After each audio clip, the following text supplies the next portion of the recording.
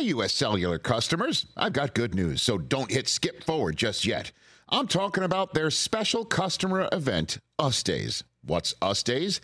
It means exclusive offers just for their customers, just to say thanks, like up to $1,200 to upgrade to any new phone. No, I didn't misread that. That's up to $1,200 off. They must really like y'all. US Days at U.S. Cellular. Exclusive offers just for you, just to say thanks. Right now, U.S. Cellular customers could get up to $1,200 to upgrade to any new phone. Visit uscellular.com for terms and restrictions. Hey, I'm Ryan Reynolds. Recently, I asked Mint Mobile's legal team if big wireless companies are allowed to raise prices due to inflation. They said yes. And then when I asked if raising prices technically violates those onerous two-year contracts, they said, "What the f*** are you talking about, you insane Hollywood ass?" So to recap, we're cutting the price of Mint Unlimited from $30 a month to just $15 a month. Give it a try at mintmobile.com/switch. $45 up front for 3 months plus taxes and fees. Promo rate for new customers for limited time. Unlimited more than 40 gigabytes per month. Slows full terms at mintmobile.com. Fight Plus is the ultimate digital platform for live sports and entertainment, and they're now offering a free 7-day trial at tryfight.com. Fight Plus is packed with a premium live event schedule, over 1,000 hours of live action every year, and a library of more than 4,000 hours on demand, plus exclusive content you can't get anywhere else. Fight is a great partner of ours. They support us, so let's support them. Give that free 7-day trial a shot, and you'll be a member for life. That's tryfight.com. tryfite.com.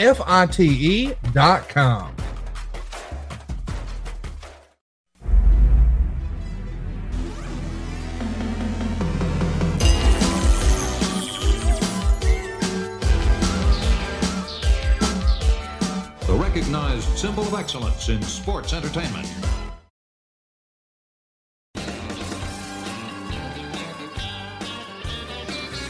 Hey, it's Conrad Thompson, and you're listening to My World. And of course, we couldn't do it without the Hall of Famer, the greatest of all time, your friend and mine, Double J, Jeff Jarrett. Jeff, how are you, man? Hot. It's hot in here. No, Conrad Thompson, how we doing, pal? Man. Happy, I guess I can say this. Happy Sunday. It is a beautiful day. Hopefully, the internet and Wi-Fi is just clear as a bell. Hot off the dock, my man. Bringing in them big, just slaying the fish today out there with my man Codes. I don't know if you've checked it out, Conrad, or not. But I saw those whales y'all were pulling in. I'm excited. You and I usually record. I think everybody knows now. We've been in a Monday routine from almost the very beginning. Yep. And we've deviated a few times and said, hey, we'll endeavor for Friday. I couldn't do this Friday, and Monday's a challenge for you. So we're recording on a Sunday, which might be the second time ever for us, but I'm excited to do it. Normally we're a morning outfit. We're getting it on in the evening. That didn't sound like I meant for it to. Either way, though, you're going to be getting it on in the evening this Sunday night. Be sure to tune in to AEW Dynamite this Wednesday. And, of course, Rampage on Friday. We're in the go home because, Jeff, you're headed to Las Vegas. And as I have heard, the rumor and innuendo is that you're going to come back 10 pounds heavier. And I said that to stupid-ass Tony Schiavone earlier today. And he paused as if you were going to wreck a couple of Las Vegas buffets. He didn't know what I meant. And I had to remind him, I'm not talking about me or Dave Silva coming back 10 pounds heavier, which would definitely mean we put a hurting for certain on some restaurant out there. There you go. go. You, my friend, you're coming back the AEW Tag Team Champion.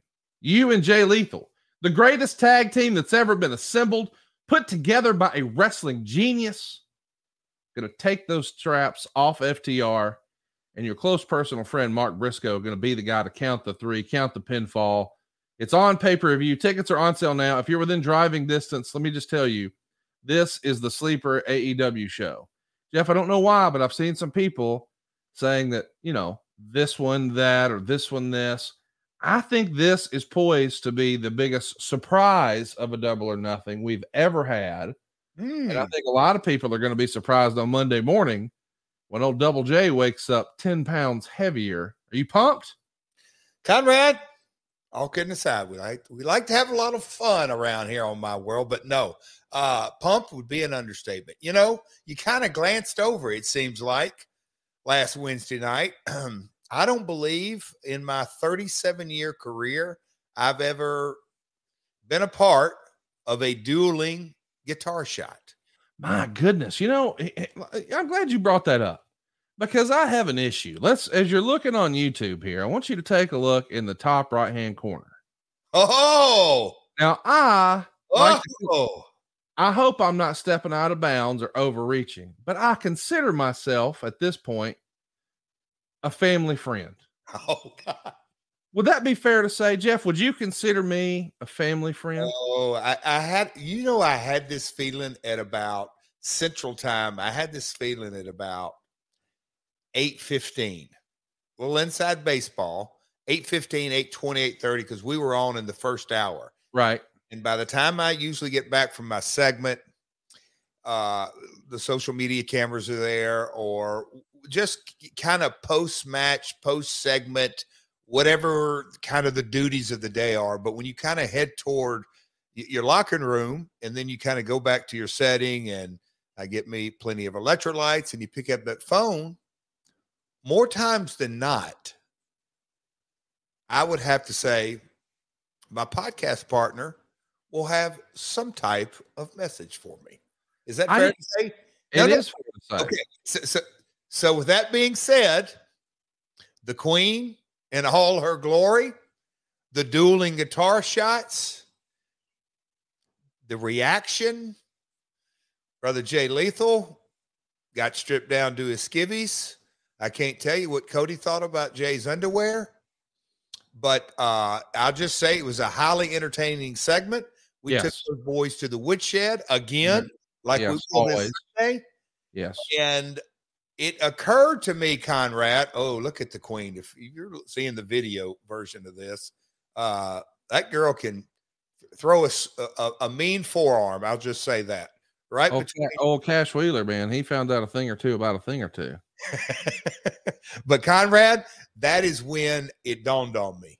I'm like, welp, it's a surprise to somebody I know as well. Not just the people in the arena in Austin, not just the people that were tuned in on TBS, not just the people that were tuned in on ITV or ESPN in Australia or Eurosport in India or all of our other broadcast partners. But there was quite the surprise at 11 p.m. Huntsville time, 10:30. Yeah. So my, as you may know, I had to head out of town and do a road trip with a fellow kind of unexpectedly last minute on Thursday. So whenever that has to happen, I try to do what I can, spend a little time with the wife, focus on, couple stuff, wife stuff. Balance. So that usually with my wife does not involve us watching wrestling. Yeah, I can. So we were doing other stuff. And so then she's got to go to bed because, she gets up at 4 a.m. and goes with her personal trainer and does all her routine and all that. And I still sleep for a while. So I got time. So once she goes to bed, I'm like, man, let me just see what's going on in AEW. And, I do what I always do. I look for my friends. I'm watching for the stuff I want.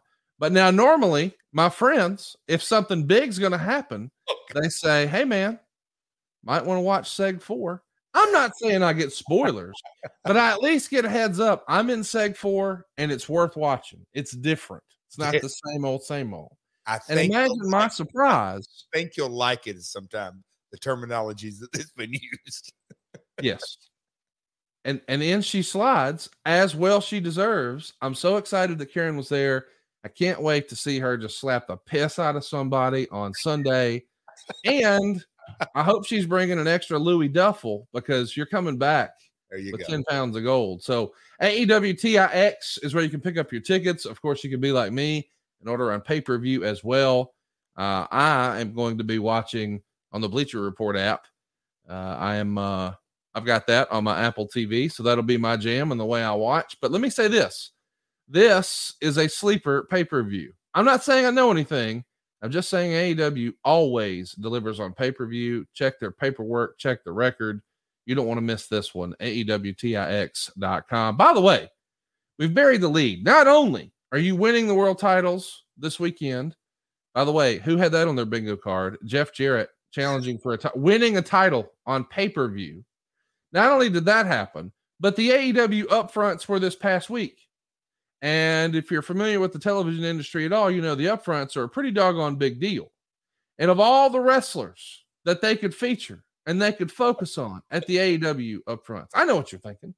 Well, they probably focused on Kenny Omega. They probably focused on the Young Bucks. I know for sure they had Jon Moxley front and center. Well, there's no doubt the world champion MJF was there. Should we even go down the CM Punk road? You could go on and on with all the great, fine talent under contract at AEW. But when it came time for those images of the upfronts to go viral, they knew. They knew. There's only one person you should feature. It's Double J. Jeff, Jarrett, AEW Collision is coming your way, and you were featured prominently. Jeff, does this mean you're going to dominate the Wednesday show, the Friday show, the Saturday show, owning a baseball team, winning the premium live events, running the house rules? How are you going to do all this, Jeff? Like, have you found a way to clone yourself? What's the plan? Well, there's been a lot of things that have happened since we launched My World that were not on either one of ours bingo card. No. So never say never in this industry. Absolutely never say never. No. Hey, man, all kidding aside, Conrad, Collision. How big? How huge. And I'm glad, on today's topic we're going to get into, because at the end of the day, Global Force Wrestling, this is part 2 of it. There may even be a part 3 or maybe even 4. Doing the research and breaking it down, we'll see where you guide me today. But there's a lot of meat on the bone. But it's all about the television industry. That's the driver. Just at the end of the day. And in under 5 years, 5 hours of primetime television. It just goes without saying, the brand is hot. And look, maybe it's not for everybody. And maybe the WWE is not for everybody. And, the controversy, and our pal, controversy creates cash, just all the ins and outs. But at the end of the day, it is this plain and simple. Warner Brothers Discovery looked at their menu. They've got hockey. They've got basketball. They've got, all kinds of different programming. And they wanted 2 more hours of primetime wrestling. That just says a lot to me, not only for AEW, but for the industry as a whole. Pretty damn exciting, Conrad. It is and I know as a wrestling fan, we're like, oh, great. And then some folks are saying, oh, there's too much wrestling, or this or that, or the numbers and the ratings and all that kind of stuff. Look, folks, the people running the industry are making these calls.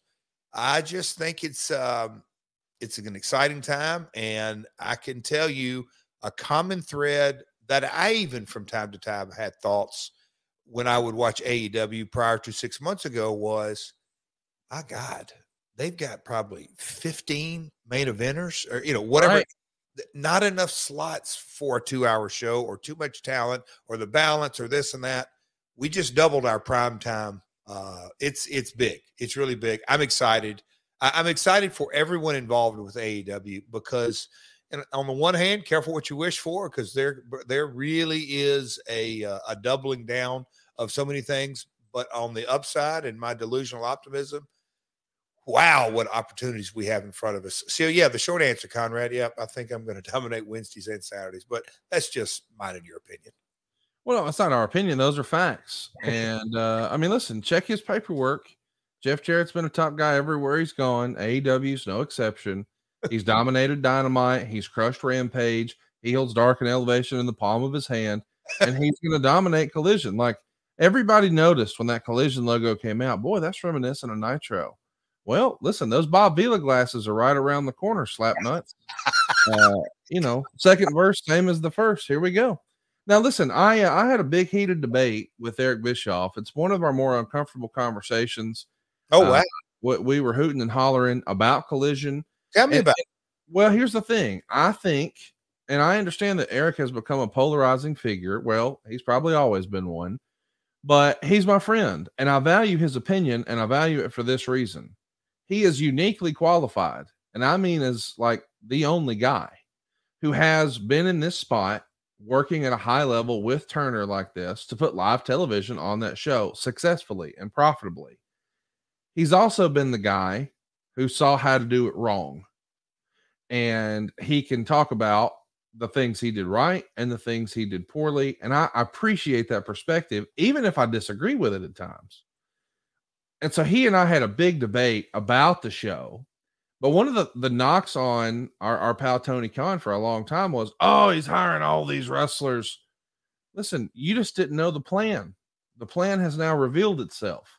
He has essentially 3 rosters. And some people will hear that and argue that. But we talk about AEW or WWE as having a brand split with a Raw team and a SmackDown team because they have 2 big old important live shows. Well, now so does AEW.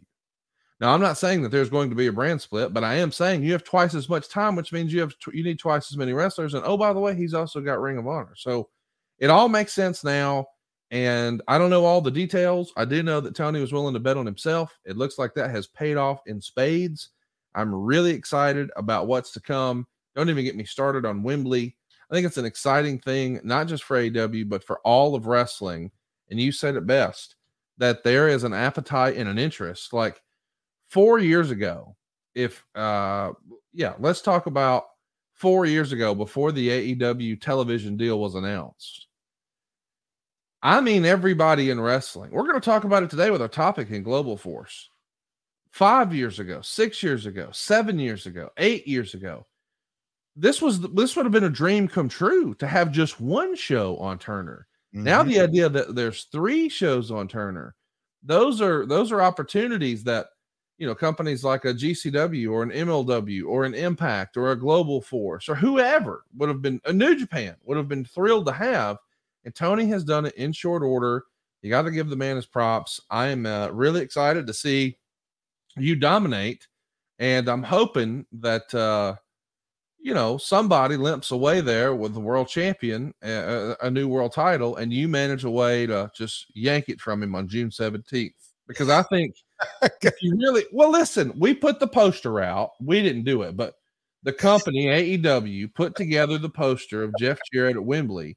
And just based on that alone, over 60-something thousand tickets were sold. And I'm just thinking to myself, if they want a ratings bonanza, if they just announce you versus whoever has the title on June 17th at Collision, man, you probably do what, like a 10, 11 rating night one? Stirring it up, my man. My man can stir it up like no.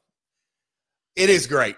I would love to. I'm going to have to go listen to you and Eric getting fired up. It's uncomfortable. Is it really? Yeah, I don't know. It feels as if he's just soured completely on AEW. And I'm not like an AEW apologist. I'm just saying, hey, man, it's good for the industry. Like, yes. Like, I don't know all the financial details. Those haven't been disclosed. And it's none of my business. It's not my money. I don't care. But I'm just saying, I feel like there was all that rumor and innuendo. And so when some of that stuff was confirmed or some not, and then there's all this other rumor stuff, and he's like, well, they shouldn't have done this. And they shouldn't. It's like, wait a minute now. I'm not there. You're not there. Here's what I know. There's 2 more hours of primetime wrestling on television. That's a big deal. That's a big. And no matter what you think of, well, television is here and broadcast is there, or whatever it is, it's still a top 5 cable network. Oh, it's a top 5 cable network. Are you kidding? Well, yes. And not just that. When you kind of look now at the consolidation, there's Comcast, Peacock, there's the different groups, the ABC, ESPN, yes, the Warner Brothers Discovery, that group. There's Viacom, Paramount, all the different groups. They're in the top 3 of media companies. And when you kind of look around the entire globe, that's where it gets really, really, really interesting. And look, with the writer strike going on, I believe NASCAR renewal is up. NBA, I'm going to get this wrong, but the NASCAR, NBA, WWE, there's lots of sports rights, and WWE, if you sports entertainment, but the industry just continues to evolve because, look, if you're no stranger to this podcast, there's a lot more than just cable television. There's broadcast and cable and digital and streaming, and then all the content created out of that. And then you have your global play, your international play. 2 more hours in prime time. I can't say it's game changing, but man, it's knocking on its door. It's big. They made a statement. When I say they, pronouns, pal, Warner Brothers Discovery, to me, made a statement doubling down on wrestling. I think it's great. If you love the squared circle, what a time it is to be in this industry. The other thing that I was going to touch on when I was looking at the notes, and then you just hit it just a second ago before we roll tape, Memorial Day weekend and Labor Day weekend from the old guard were 2 weekends you never ran, ever. Right. You just didn't. It was the beginning or the end of summer. Kids are getting out. I know that's sort of yesterday's news, but there's just so much going on. This weekend, a Saudi event, and I hear there's a pretty good cash number attached to that event. I'm sure you think. Here's what's funny too. That I think people just lose sight of that, and we sort of gloss over it. Oh, I don't ever. And I don't know that number's out there. But I mean, listen, I don't think it's unrealistic to say that there have been reports that it's $50 million for a weekend. Oh, you mean another WrestleMania? Thank you. That's my point. Like, yes, you've got all the pomp and circumstance behind a WrestleMania. And it's like, well, we're going to do a couple. Not only are we going to do one night of WrestleMania, we're going to do 2. And then we're going to do a couple abroad, and we don't really have to promote it. We're just getting it to show up and blow up some pyro and have some fun matches. Goodness gracious. And I understand there's political and blah, blah, blah. I understand all that. But I'm just saying, when you look at the appetite for pro wrestling globally and domestically now, because to your point, Turner's just doubled down. Now we got 5 hours of AEW wrestling. And now there's, of course, 5 hours of WWE wrestling. So there's 10 hours between the big 2 of new original content every single week on television, 2 of those being on broadcast, the rest being on cable. 12. I count NXT. It's sure. Just, 12 hours in prime time. Yeah. It's a lot, man. Yes. What companies would you want to work for? Just Capital is a nonprofit that tracks which companies are a force for good. Companies like Bank of America, which just earned the prestigious Just Capital 2024 seal. Bank of America is ranked #1 in the banking industry and #1 for their ongoing commitment to workers, offering best-in-class benefits, including a minimum wage of $25 an hour by 2025. Visit justcapital.com to learn how a just business is a better business. Furnished by Just Capital. Ryan Reynolds here from Mint Mobile. With the price of just about everything going up during inflation, we thought we'd bring our prices down. So to help us, we brought in a reverse auctioneer, which is apparently a thing. Mint Mobile Unlimited Premium Wireless. How to get 30, 30, bit to get 30, bit to get 20, 20, 20, bit to get 20, 20, bit to get 15, 15, 15, 15, just $15 a month? Sold! Give it a try at mintmobile.com/switch. $45 up front for 3 months plus taxes and fees. Promo rate for new customers for limited time. Unlimited more than 40 gigabytes per month. Slows full terms at mintmobile.com. Anyway, I'm excited. I think it's a big deal. And let me tell you, we're talking a little bit about money today, and we're talking about the product. Well, when it comes to money and products, I don't think there's a better way to do it than with Henson Shaving and the way they've done it. We have talked about this razor a lot here on the program. And Jeff, I got to be honest with you. I had a fellow who hit me on Twitter and said that he didn't like this razor. And I defended it with my life, Jeff. And the reason I did that is because I love it. And I've put like 100 people in my real life on it, not counting all the thousands that have picked it up from hearing it on our show. But I said, hey man, are you sure you're putting it together right? I think you're putting the bottom on upside down. And he kind of argued with me. And then he came back and relented and said, dude, I double checked. I did exactly what you said. I had the bottom in upside down. This is the best shave of my life. I mean, I was doing low-key customer service for Henson Shaving because I believe in this product that much.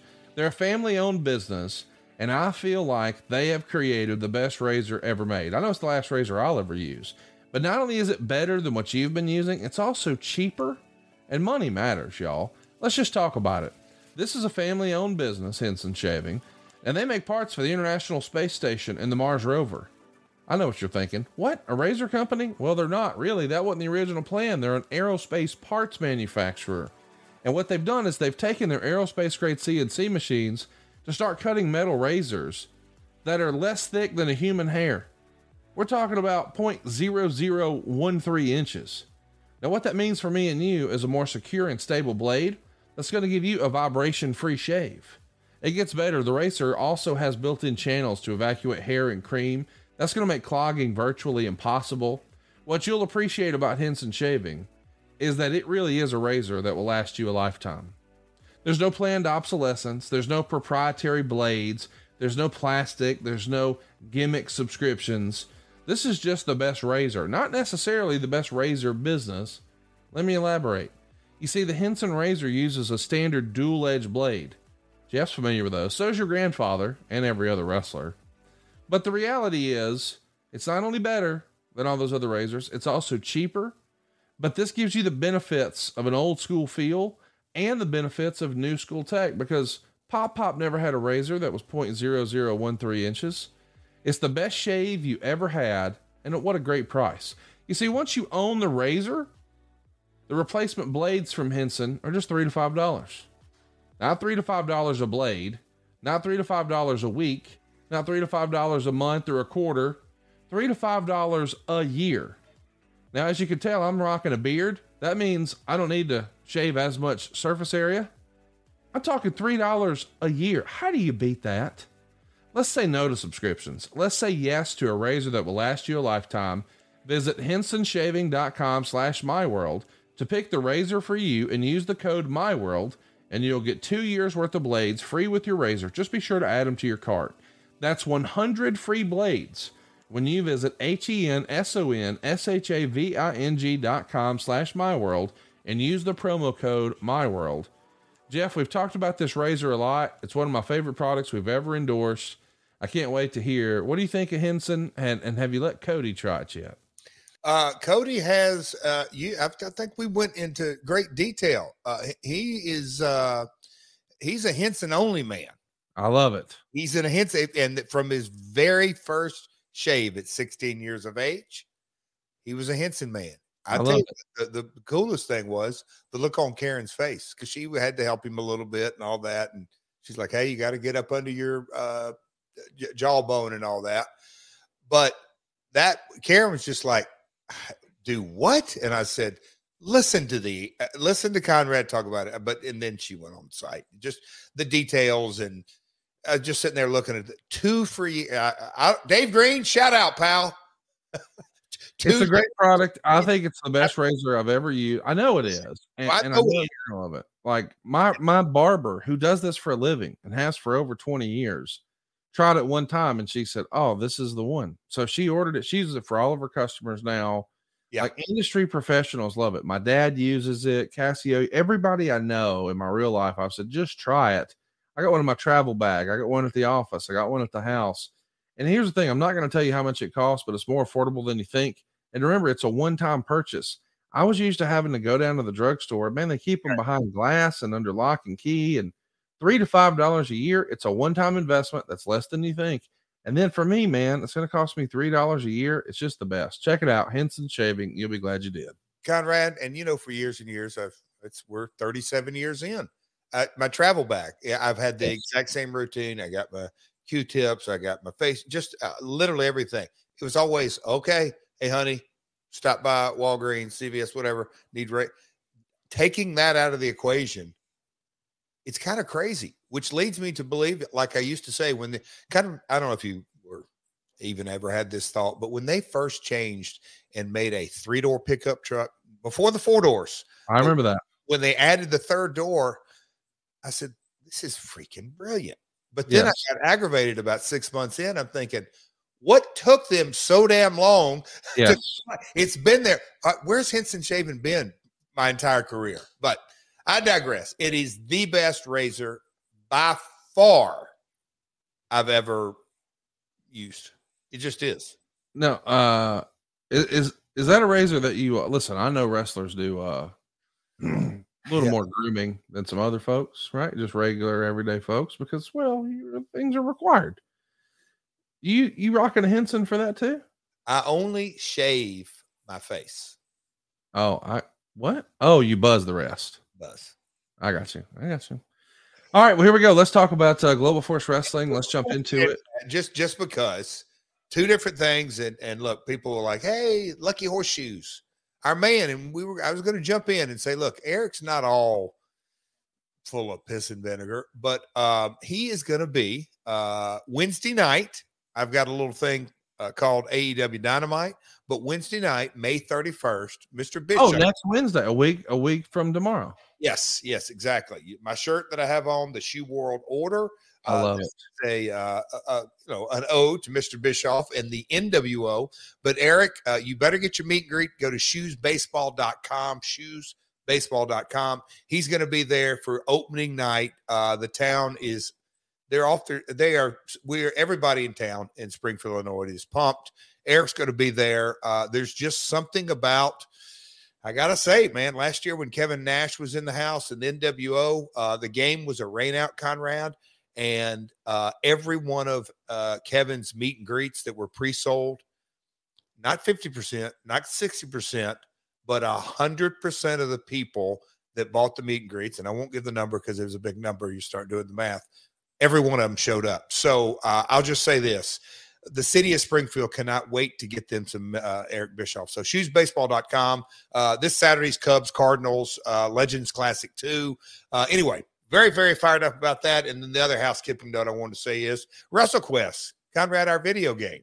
They put out a statement this past week, and it is pushed. They're going to be announcing the date before the end of the month. But it is a great delay. And the reason I won't get too deep in the woods, but when you get clearance in another region or territory or country with a different language, it is a enormous domino effect, because then you have to go back in and put this language, Conrad, and not just the text link, everything. You got to put all kinds of things in. So that being said, WrestleQuest, another delay.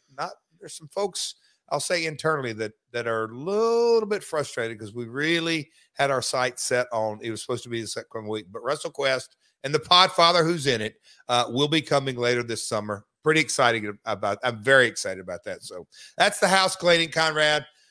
Take us away, pal. I'm excited to talk about Global Force. We're going to pick up where we left off. We talked a little bit about in the archives, the formation of Global Force, what the plans were, and a whole lot more. We did that last month, and we left off talking about Hermie Sadler and how important he was to the project.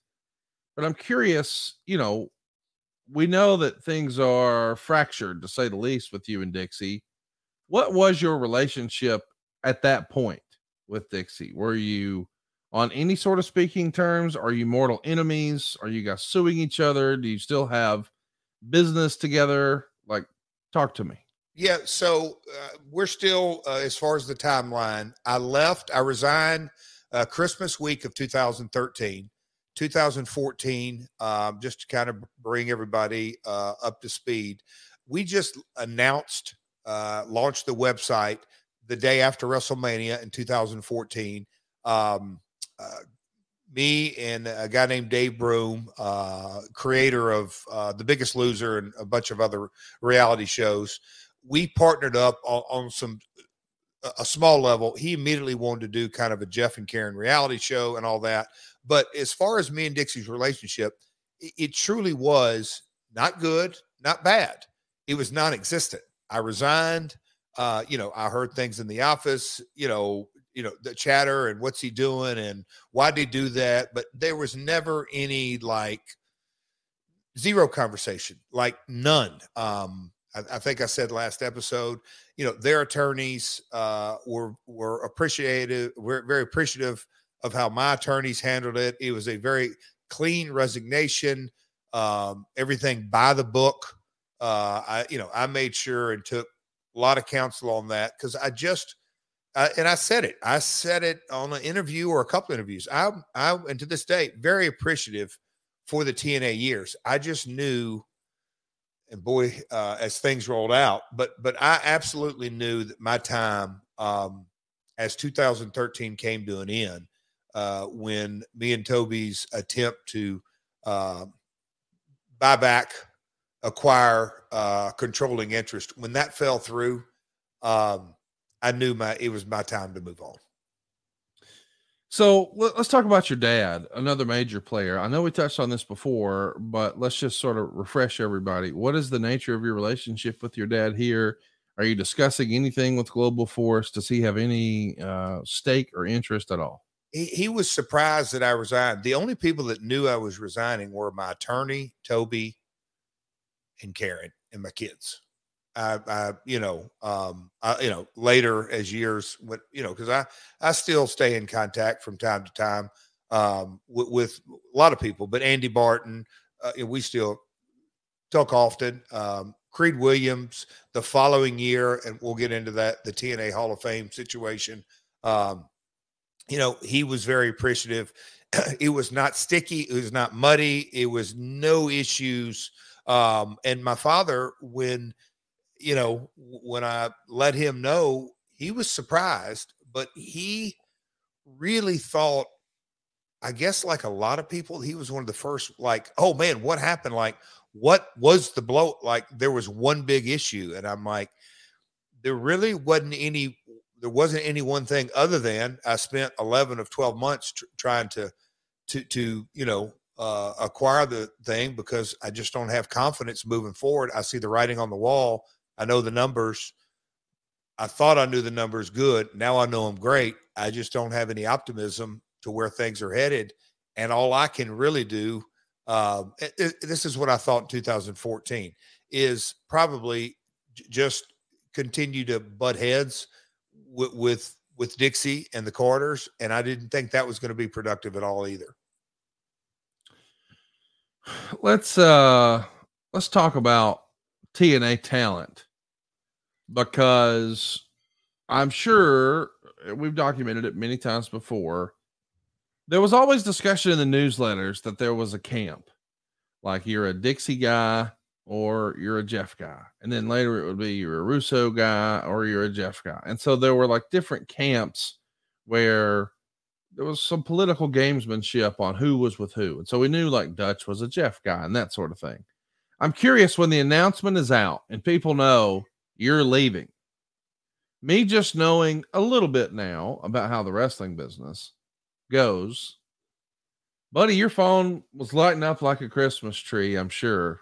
What are you doing? Where are you going? Talk to me about that. It blew up. It really blew up.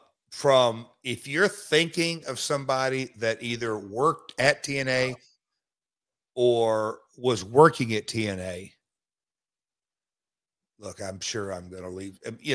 I would say more people, there was much more than 50% of the people reached out. And a lot of people thought I already had like a complete blueprint of what I was doing. Like, yes. Hey, what are you doing? Hey man, I'm available. My contract's up here. If I'm not available right now, I'm like, whoa. I tried to let everybody know and I got coached on this from my attorneys, but it was also a very diplomatic. Look, there's nothing to discuss right now, so we can talk about anything. Because I don't have anything right now. I know that I'm going to do something. I know that I'm going to launch a company, and it depends on when you're asking, but there was no deal in place or any of that. Yes, Conrad, everybody. It was pretty amusing, and even folks WWE, anybody. I had a lot of people inquire. I think now I underestimated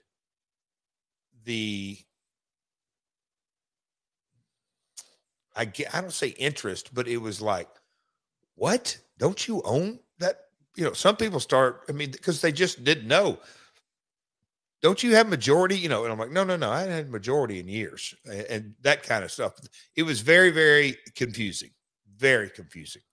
Since you mentioned it, tell everybody again, what percentage did you have still? Because even though you're leaving, you still retain ownership and impact.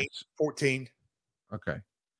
And 14%, I'm not asking for dollar figures. What sort of influence does that? Because some of our listeners wouldn't know. If you own 14% of a business, what do you get to dictate? Nothing. Okay. So on some level, 14, I'm not saying that to be funny, but I'm saying a lot of our listeners are like, well, he's an owner. Well, there can be lots of owners of a business, but if you don't own 51% of it, if you don't own the majority of it, if you don't have the lion's share of it, it just means there's another way for you to get paid. It doesn't necessarily mean you have any influence, right? And I'll just kind of play the rebuttals I would get. Conrad, you be me. But you started the thing. Well, that's true, but we, as you recall, we needed an investor, and they came in, and when they put all that money in, I got diluted. So, Well, yes, go ahead. Don't you have any say so? Well, no, but I do get paid twice, so that's good. I get paid for being a performer, and if I help behind the scenes, I get paid for why that. Why did you leave, Jeff? Well, because I wasn't happy. I'm having fun. I mean, that's why everybody leaves, right? I mean, that's when it comes down to it. Listen, I know that people oversimplify this. And a lot of times people talk about, well, I want control. And people talk about, I wanted a better schedule. And people talk about, I wanted more money. Let's just sum it up in a sentence. People leave because they're not happy. Yeah. That's it. I mean, like if you're happy and you're like, man, I'm thrilled. Well, that guy's not leaving. Right? That's right. Well said. Now listen, it's important just the context here, because there's a lot of questions at the time about what does this mean for Ring of Honor? Because Ring of Honor had at different times had sort of a hokey pokey relationship with TNA. We're in business. We'll do stuff together. No, we won't. Okay. Now we're back together. Nope. Now we're at odds. And so I'm sure when a lot of people think, well, Jeff is out, well, maybe he's going to go over here, because the Ring of Honor management at times, it changed. Well, did you ever have any serious conversation whatsoever with Ring of Honor? Okay. So you'd have to Google machine, but I believe in early 2014, Cornette was in charge. I'm just trying to think of the timeline, because look, I didn't have anything to offer Ring of Honor, except my own services. And I don't think they were interested in Jeff, and I don't think I was interested in them, just because of, if I wanted to wrestle, maybe I could have stayed at TNA, or, that I wanted to look at creating a new venture. That was kind of my mindset.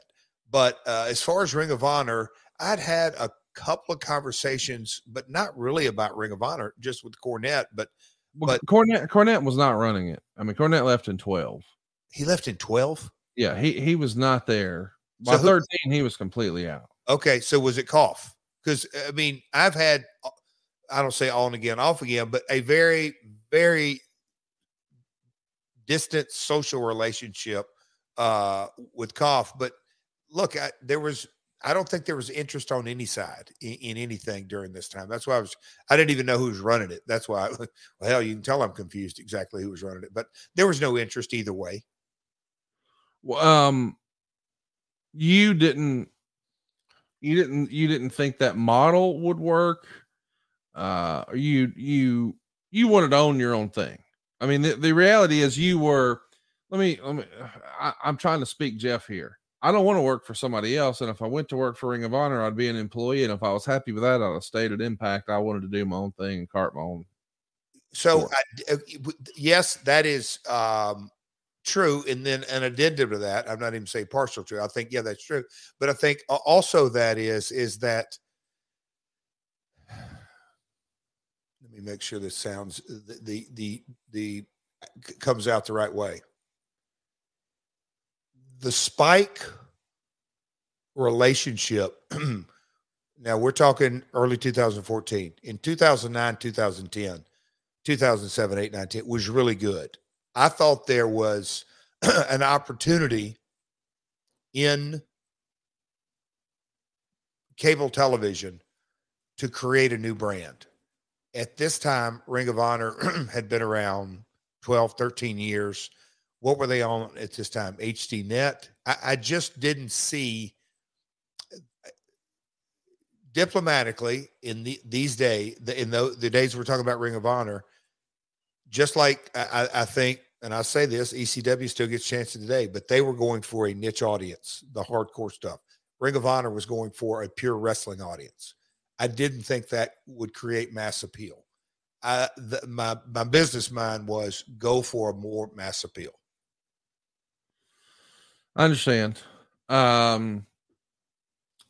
We talked about everybody who's potentially been interested in reaching out. Was there anybody who reached out about, hey, Jeff, if you got something going, I'd be interested in hearing about it. Is there a name that we might be shocked to hear that expressed interest? I don't think it's my best interest. I looked at that in the notes and thought, there'd be some people that I could, and not spill the beans on that, but yes, look, the grass is always green on the other side.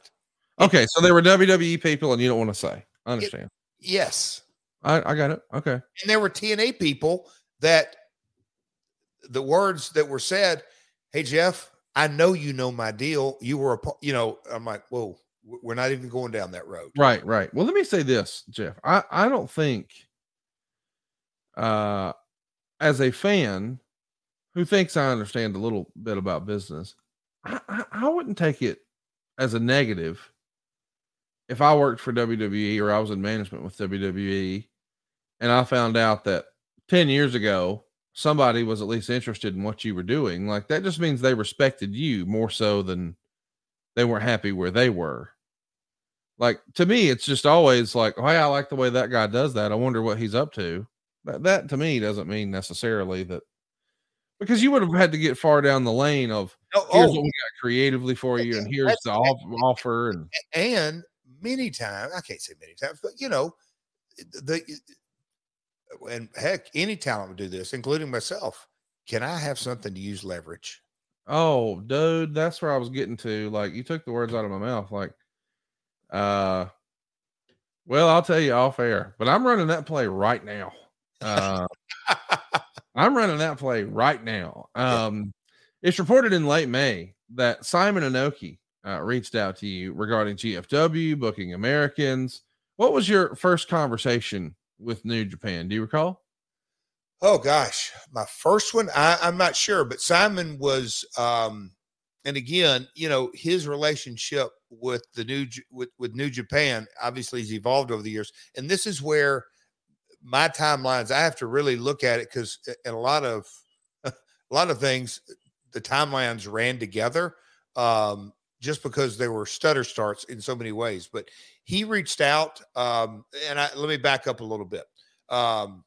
Scott D'Amore came on board in Q2 of 2014, I want to say, maybe Q3, but during this time. So Scott was a big part of the Japanese relationship that we're going to get to. But Simon had reached out again. New Japan in 2012, 13, 14. I'm just trying to think of the roster over there. I think Finn Balor, Fergal Devitt. I'm just trying to think as they were rolling along, Doc and Carl. I'm trying to think when the Bullet Club was actually launched. But just 212, 213, 214, their business was good. I know there's going to be some hardcore Uncle Dave readers that's going to say, well, no, it didn't really start technically getting good here. But anyway, he reached out, inquired about what I was doing. May of 2013 is when the Bullet Club started. Okay. See, so things were rolling before that. I mean, but just so the timing of all of it, and Simon was, I always gotten along really well with him. He was just, and for those folks that don't know, this is Antonio Inoki, the founder of New Japan Pro Wrestling, his son-in-law. And he just wanted to inquire on, hey, what's going on? Is there a way maybe to do something? And, I'm telling them at the time, folks, I'm a ways from doing anything, but I am interested in working relationships. And, then they would start to pick my brain about the U.S. market. And I'm just like, I think the U.S. market, just because, WWE so successful. And, this is right in the era when they're launching their network and there was a lot of chatter, just the business, like it's been led for so many years, the WWE awareness not just in the public and the wrestling fans, but in the television industry. They look at the numbers, and this is, now we're 15 years past the Attitude Era. And so, again, the golden age of cable television is long over, but yet Raw still pulling in these big numbers.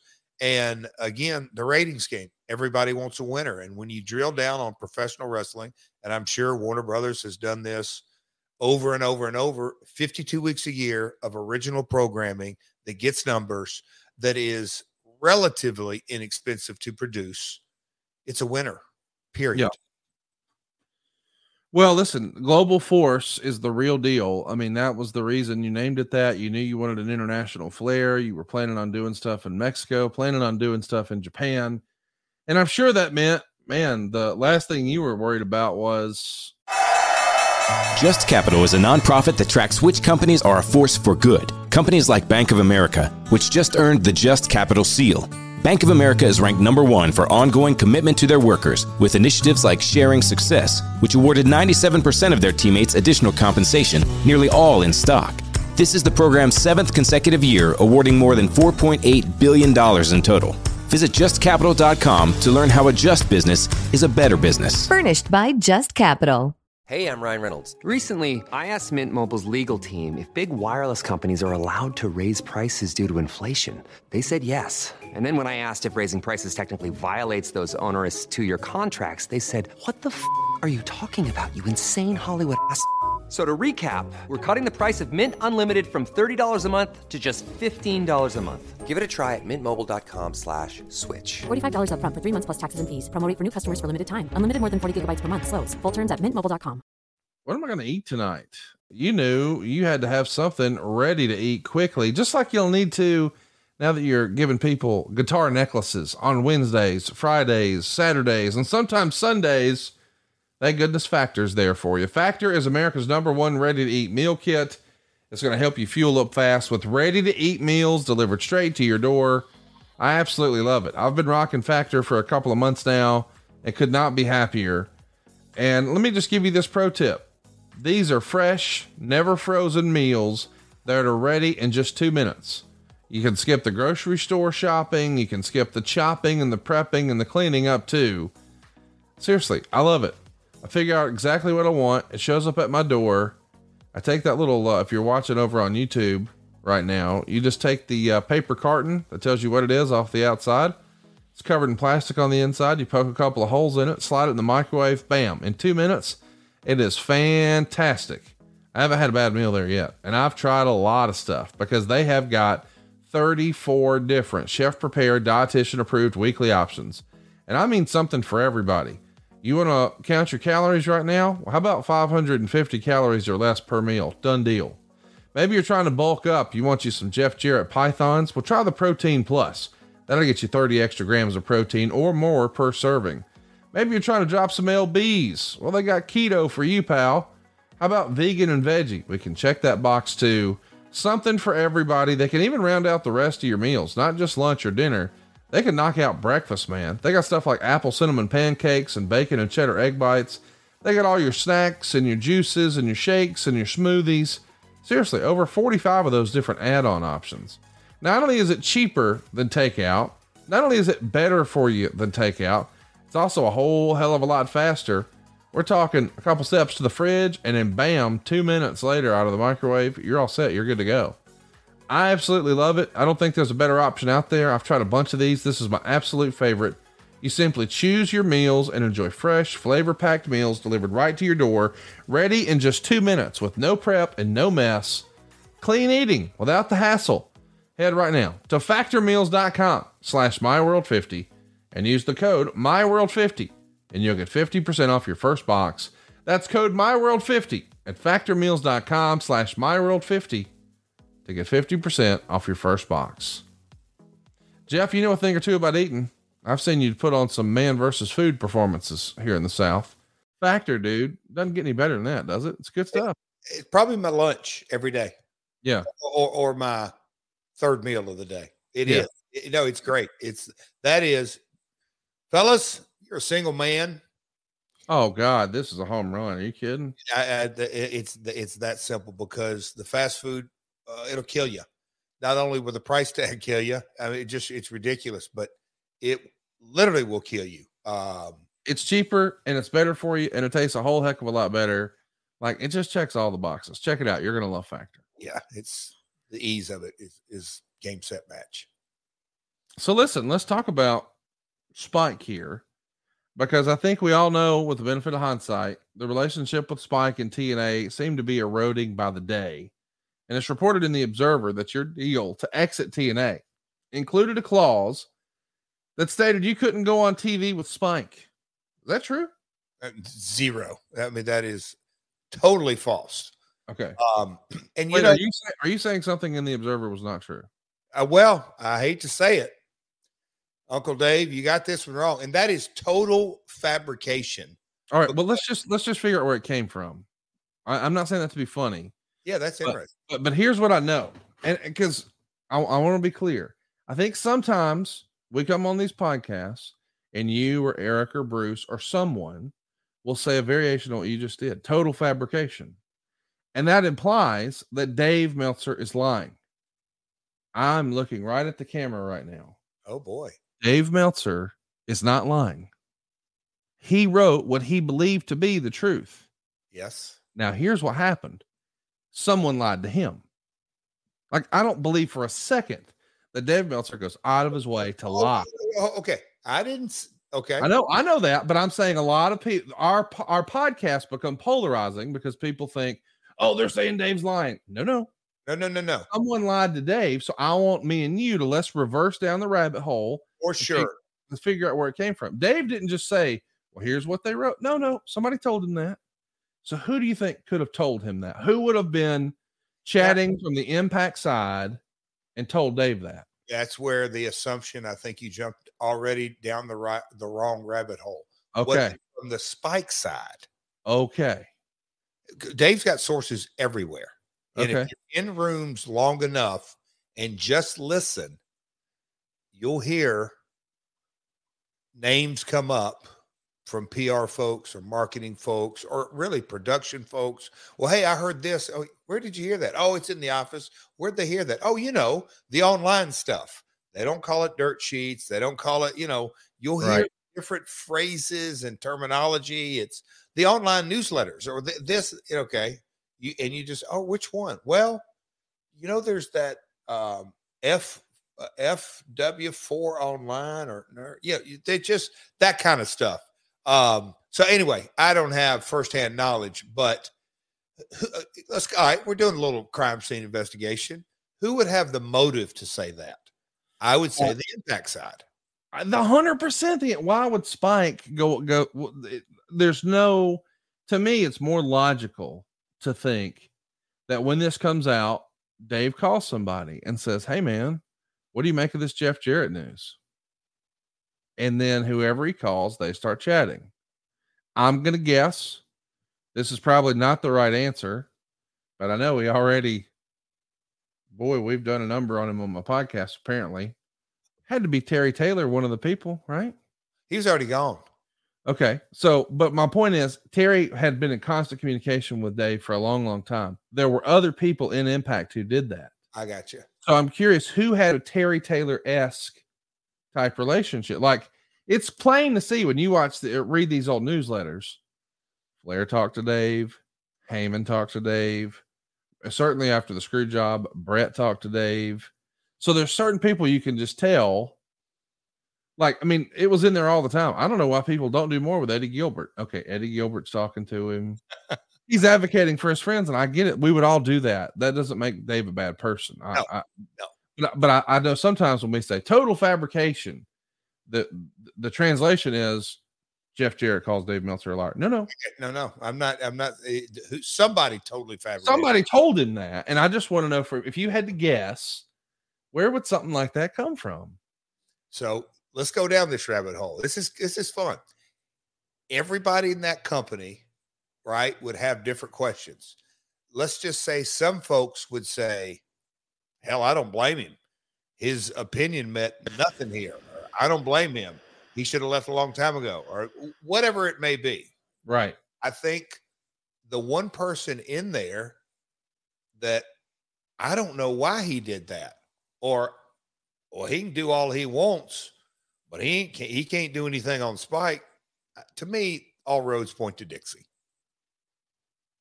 So you say maybe Dixie said, did Dixie have a relationship with Dave? Well, I don't know, but Dixie could have told somebody else. And then, right. No, I believe that like 100% that any of the Dallas folks could have said, he can do whatever he wants as long as he don't bring it to Spike. And like he's going to get there. We're already, whatever. I get that. Any of that. Yeah. But I just wonder how the trickle down is, like who's on the horn with Dave for him to report that. I mean, listen, let's just talk about it. Did you have any contact with Spike? You had a relationship with some of those folks, I'm sure. When the news comes out, because you said it right at the top of the program, I told my wife, I told my attorney, I told my kids, nobody else, not even your dad knew. So when the Spike people find out, does Spike call you and say, Jeff, what's going on? I would love to take a little credit for Nostradamus, but when I heard the news, Conrad, was it August when their deal was up? I think it was, but when I heard that it wasn't being renewed and it was an absolute,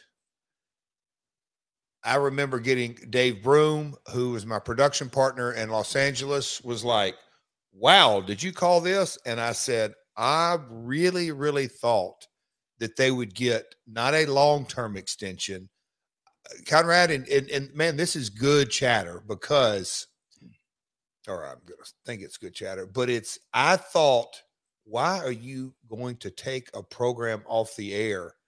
Can you replace it?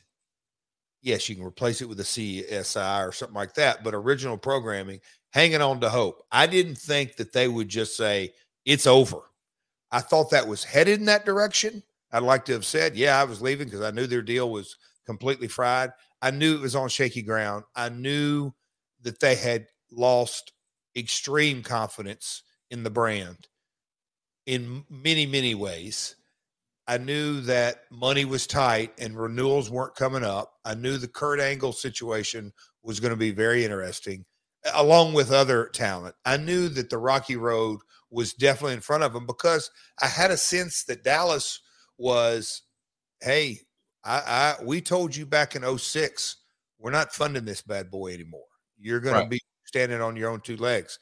And when the payables, and we kind of touched on that, were way upside down. When all that stuff, it was like, if something doesn't happen, it's really going to be ugly. And that's why I didn't want to be there when the ship completely sank.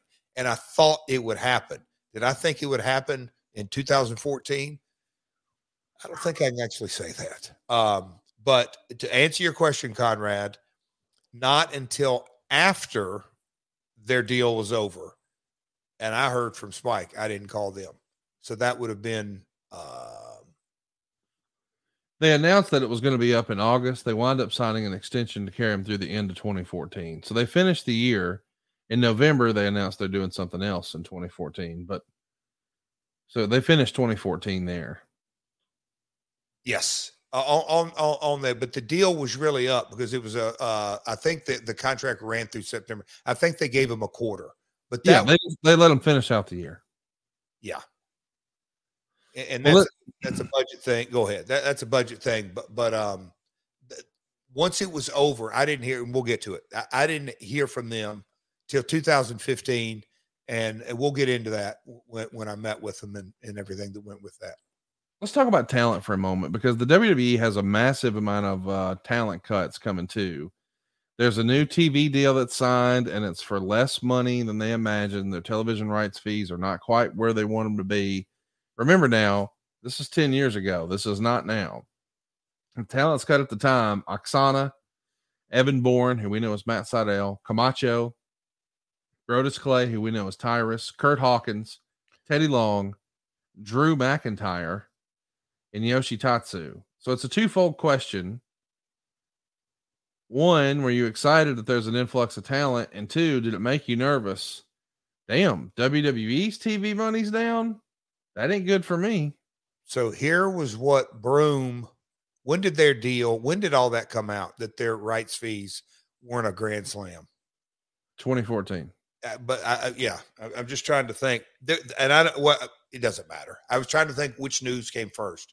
the Impact, TNA news, renewal news, or the WWE rights? It was May of 2014. So you announced in April, a month prior. So about 6 weeks after you announce is when it comes out that they have made a deal, and it's for more money, but not nearly what they imagined. Okay, that wasn't that big a deal.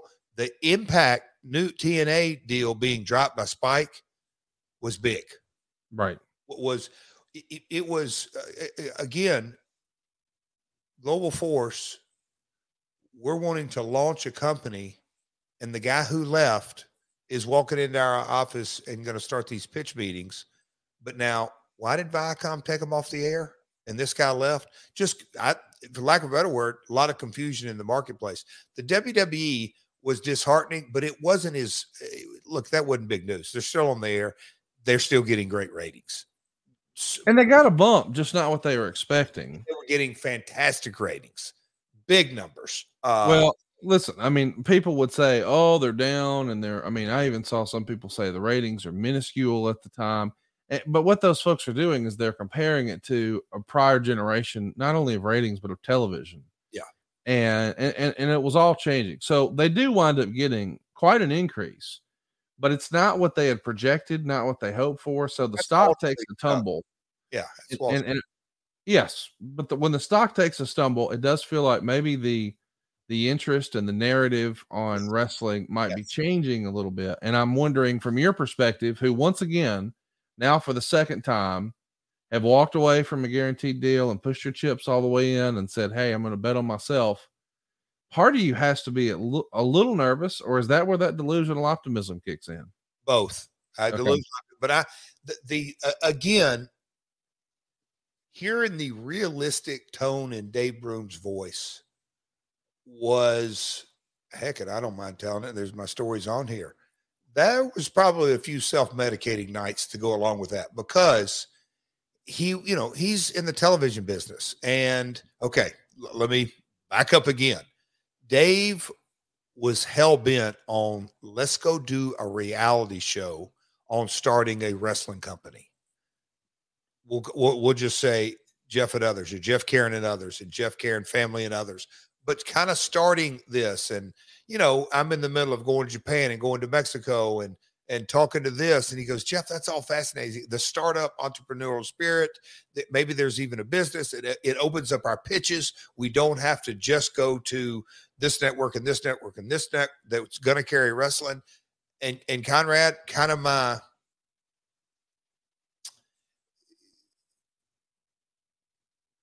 naivete, not really seeing big picture. I wasn't interested at all in doing a reality show without a TV deal.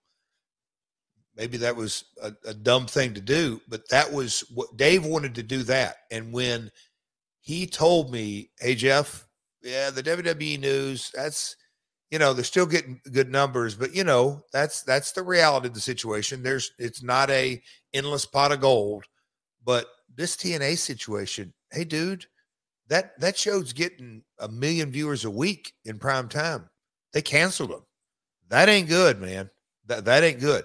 What I'm hearing, Conrad, and you can probably relate to this, what I hear, what I wanted to hear. Oh, Dave's trying to sell me on this reality show. Dave's trying to sell me on the reality show. Dave's trying to sell me on the Dave, I want a wrestling show. Long-term growth. That's what, that's what I do.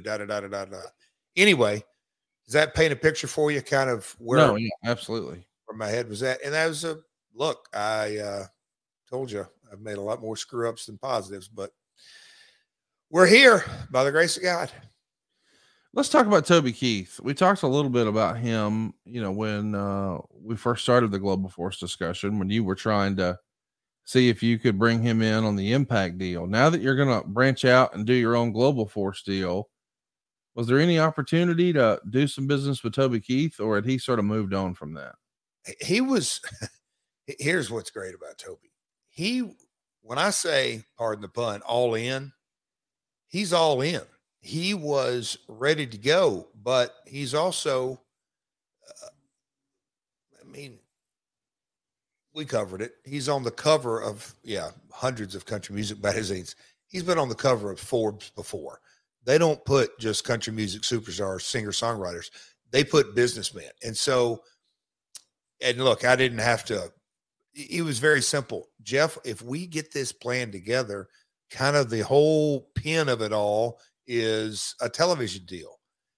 He was ready, willing, and obviously able to go, but we had to get a deal together. So, as far as funding things, he was ready to put up his cash just like he was in the TNA days, but it had to make business sense. It had to have the plan and the ROI and look, didn't have to be cash positive day one, but he had to kind of see the route to it. And I respected that and agreed with it, but he was ready.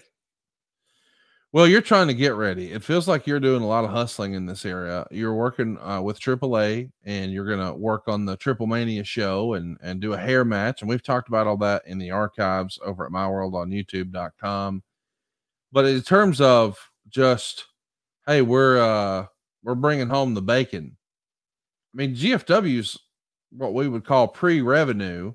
Yeah. And now that you've left Impact, yes, you have points, but it's probably now going to be even more subjective because now you just really got to kind of take their word for it or fight and scratch and scrape. I mean, you're not actively involved in the business at all. So you got to go sort of sing for your supper here. No. Yeah. I mean, on the TNA deal, you can, I don't even have to read between the lines. When they have payables as high as they were, do you think there were any dividend checks, Conrad? There you go. See, I wasn't going to hit it over the head, but when you really lifted under the hood and you saw, hey, there's all this outstanding, AKA all that's got to be paid. And then if there's profit left over, you'll get 14% of that. Said otherwise, there's no money coming from Impact. And if you're not working in Impact and you're not getting paid there, brother still got to go make some money, but he still wants to launch this business. Yes. So you're trying to just patch together income in other places until this gets up and rolling, right? You always, as Christine Jarrett taught me, you got to save for a rainy day. Yes. You just do. But, it was high pressure, dude. You got 5 kids, blended family. See, there you go. You took the words out of my mouth because I've asked a few times before, like, let's not forget now, there are some people who have the good fortune of this being an investment vehicle. You are the third generation of many promoters who made their profit and paid their bills and fed their families on profit from running wrestling shows. And now you find yourself not in a position to do that. So we're going to go to work in some other areas and still work around the business and in the business while we're launching the new thing. But, oh yeah, we still got kids who got to go to school and they hope to go to college. And yep, we got a household to take care of. And we got hungry boys who are coming back for seconds. And yeah, we got a house to upkeep. I mean, real life is a thing here, right? Oh, buddy. I mean, as the most pressure in my life from a business perspective, and this takes in a lot of ground, was 2014, 15, and 16. No doubt. No ifs, ands, or buts about it. Even more than 02 and 3? Yes. Wow. Yeah. Because 02, yeah, it was a different time. Remember, coming off the WWF and WCW, and at that time, only 2 kids, just life was a lot simpler, if you will. Then you add in a third kid and the ups and downs in the personal life. And then me and Karen start our blended family. And then, the ups and downs of TNA. And then you get into, okay, I see the writing on the wall, and you just, told the quick story. It's buried. I do not see it, as Dean Broadhead would tell us many times, folks, we're in a financial death spiral. We're not coming out of this. It just, look at it. Let's get real here, folks. If the renewal doesn't come in, and it doesn't sound like it's going to, and this is in 13 when we were trying to acquire it. And I'm thinking in my mind, that is what Dean needs to be saying. So Dixie will hear and go, we've got to make a radical change. And it didn't happen. But yeah, pressure was big, Conrad. I mean, and I didn't even, at the time, Conrad, I knew it was big. I didn't realize how much it was wearing on me. I just didn't. It was really wearing on me. Welcome to Talkville, the ultimate Smallville rewatch podcast. Title Transference aired October 27, 2004. Director James Marshall, writers Todd Slavkin, Darren Swimmer. I really like this episode, and I'm surprised that you don't like it as much as you thought you did. I actually respect your opinion more than I respect my own in general. When you say things are good and I check them out, they are. Jump in now or catch up on any of the past seasons of Talkville on YouTube or wherever you listen. Hi there.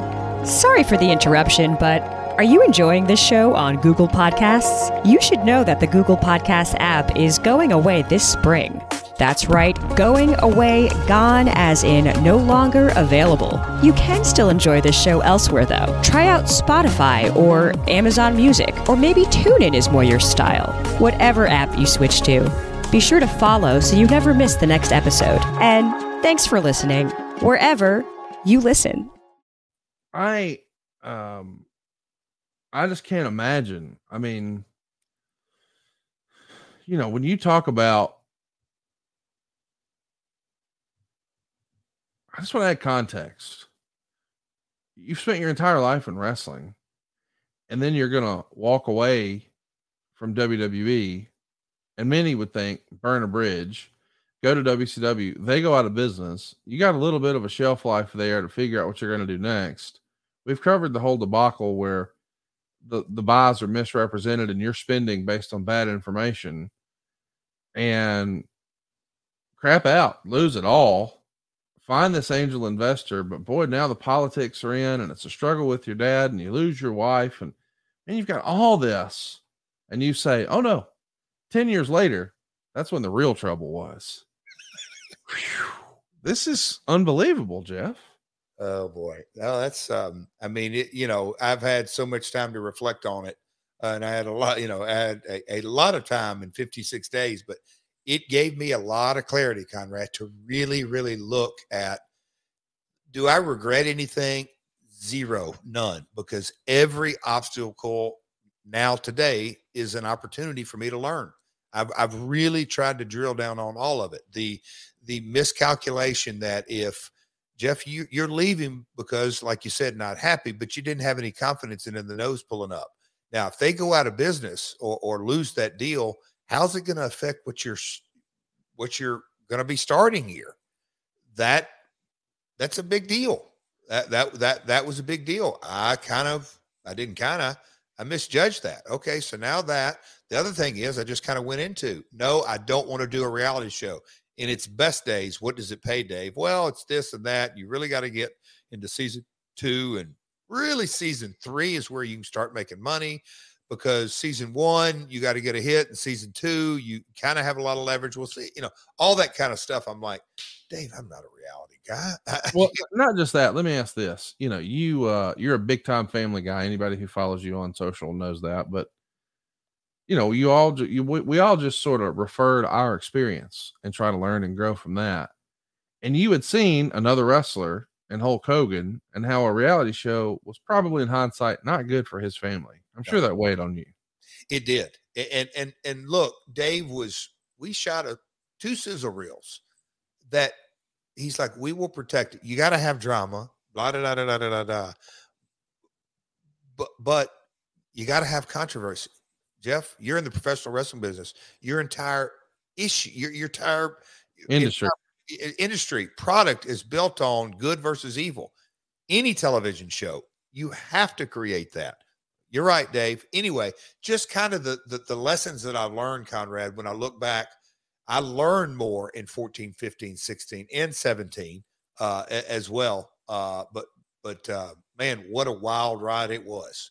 And it wasn't all bad. I mean, we're going to get into some things that were a lot of fun and what ifs, but as I sit here and we just talked at the top of the program about Dynamite and then into Collision and the timing of everything. And yes, the Khan family, it goes without saying, very well funded.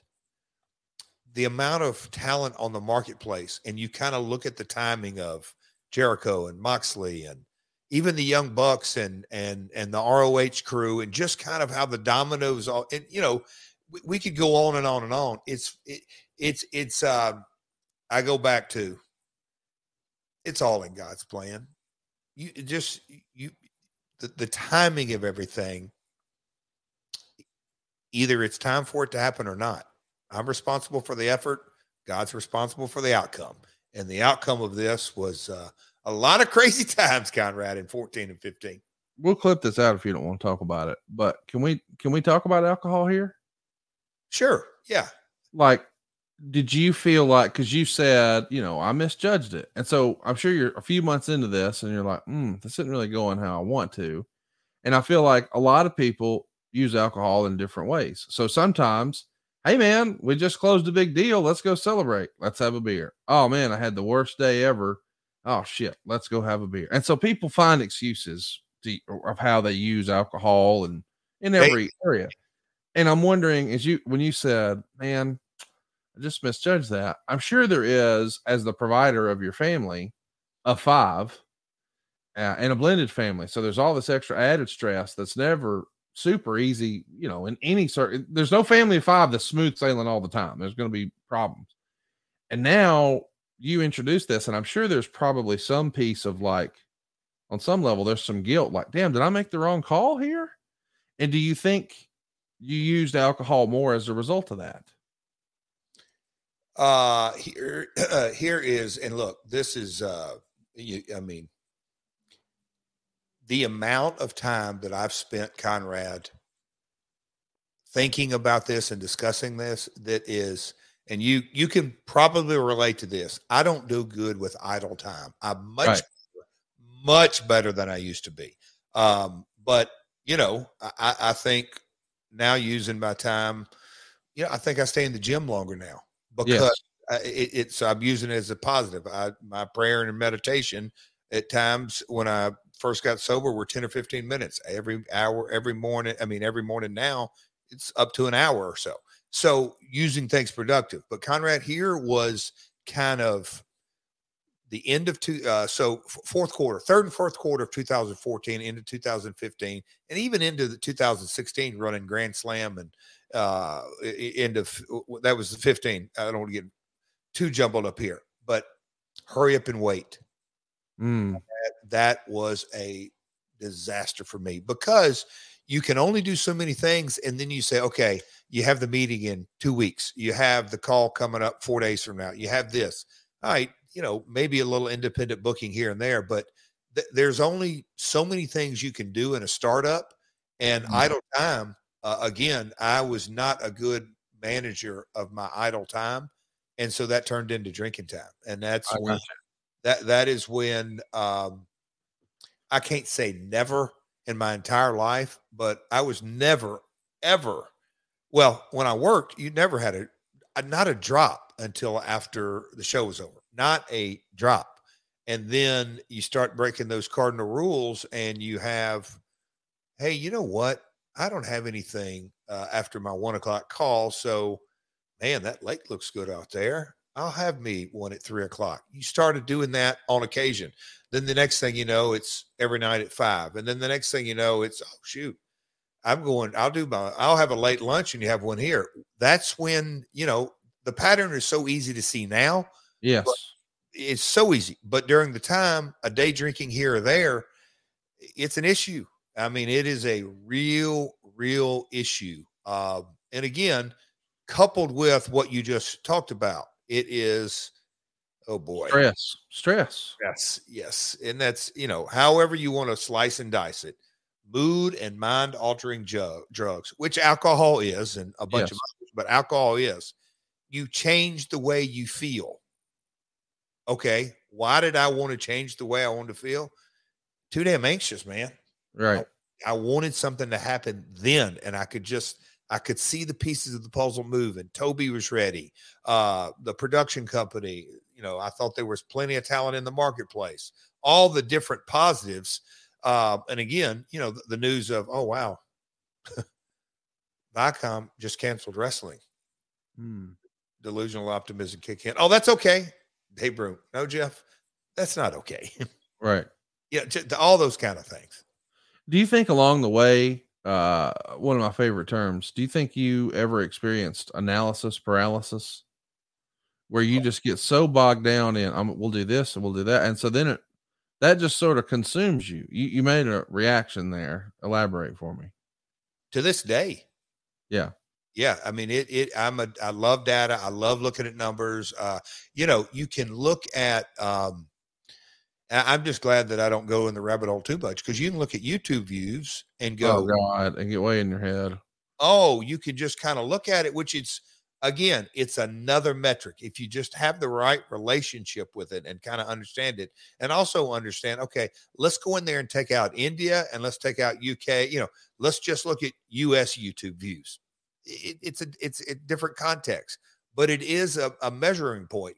Everybody gets tied up nowadays on ratings versus not even Attitude Era or 10 years ago. They wrap their head around year over year or 2 years ago or this and that. Do you know TBS, and I think it's TBS or TNT or both, they've lost 20 million, 92 to 71. So whatever that percentage is, when AEW launched. So you got 21 million less homes. That's a big deal. Now you can really think about that, and you can paint a beautiful, shiny picture or a completely negative picture. At the end of the day, it's a metric. It's just, it's truly a metric. So in 2014-15, Conrad, any kind of little data I could get from the TV industry and, working with production companies, they get, oh my gosh, a massive amount of data weekly. And then whether it's WME or CAA or whatever agency, they get it. So you can get all the data in the world you want. Again, I'm getting long-winded, but Conrad, yes, analysis by paralysis. I'm overanalyzing just that statement. Well, let's talk about something else that was overanalyzed in the newsletters. There's speculation that Kurt Angle's status with TNA is going to be in jeopardy. You sort of alluded to that earlier.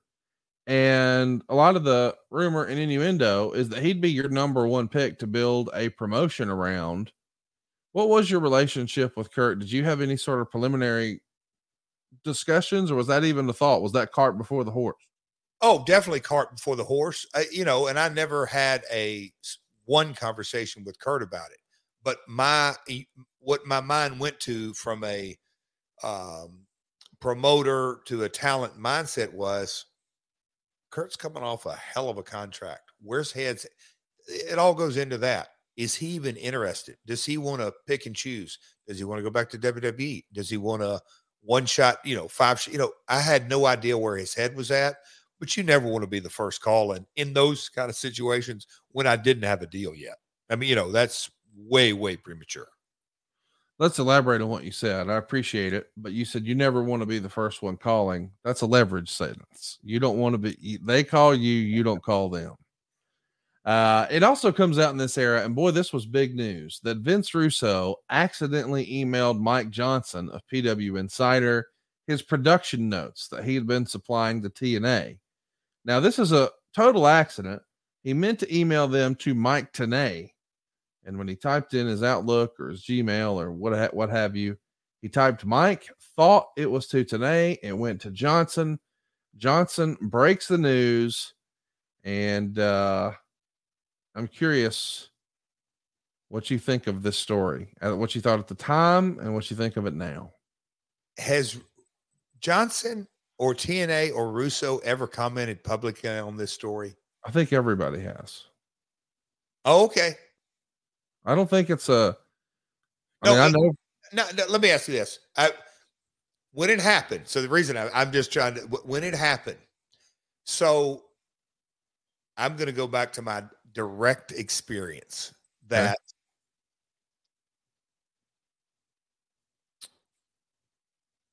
So would that have been 2012? Whenever we were in TNA headquarters, it was Gaborik, Dean, Dixie, Andy, myself. Anyway, we're all kind of in a row, and you're looking up on a big screen, and Janice from Dallas was on there.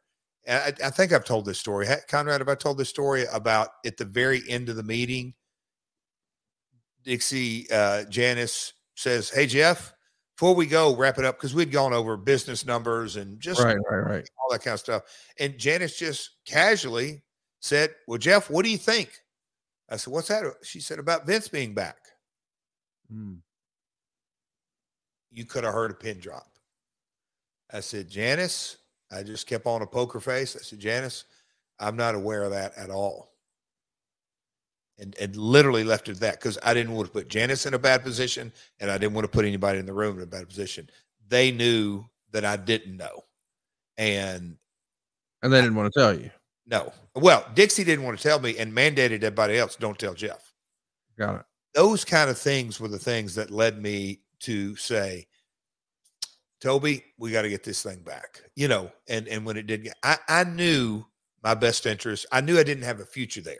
Because if you're going to look, you don't have to tell the minority owner everything, but that if was it's a secret who's working there, it ain't for you. No. And especially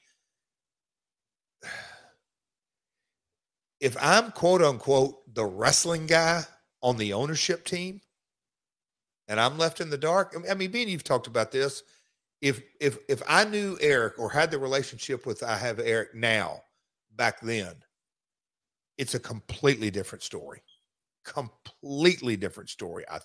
I will say that. It's just so many things would have just by the communication, because playing the two sides and this and that, and I think Eric wasn't getting the real skinny from Spike, and I think he thought he was, and there was a lot of muddy waters, and it ended up ultimately Spike canceling. But when that story came out, my mind immediately went back to, well, I wonder how Dixie feels now about her decision. Was it a well-known secret in wrestling that Vince was still working for TNA? I mean, clearly, it wasn't talked about out. I mean, I knew from whenever that time was, but I just left it alone. I mean, it was none of my business. There's no upside to it. I would have just created, and I'm sure my attorney told me back then, just forget you even know that. I mean, that was the Russo haters, and I'm not amongst them, but the Russo haters, I've seen theories that say, oh, he sent that email on purpose. I don't buy that. Do you? I don't either. No, that was by accident. Yeah. Here's, gosh, and I say this through experience, but also the head scratching side of it.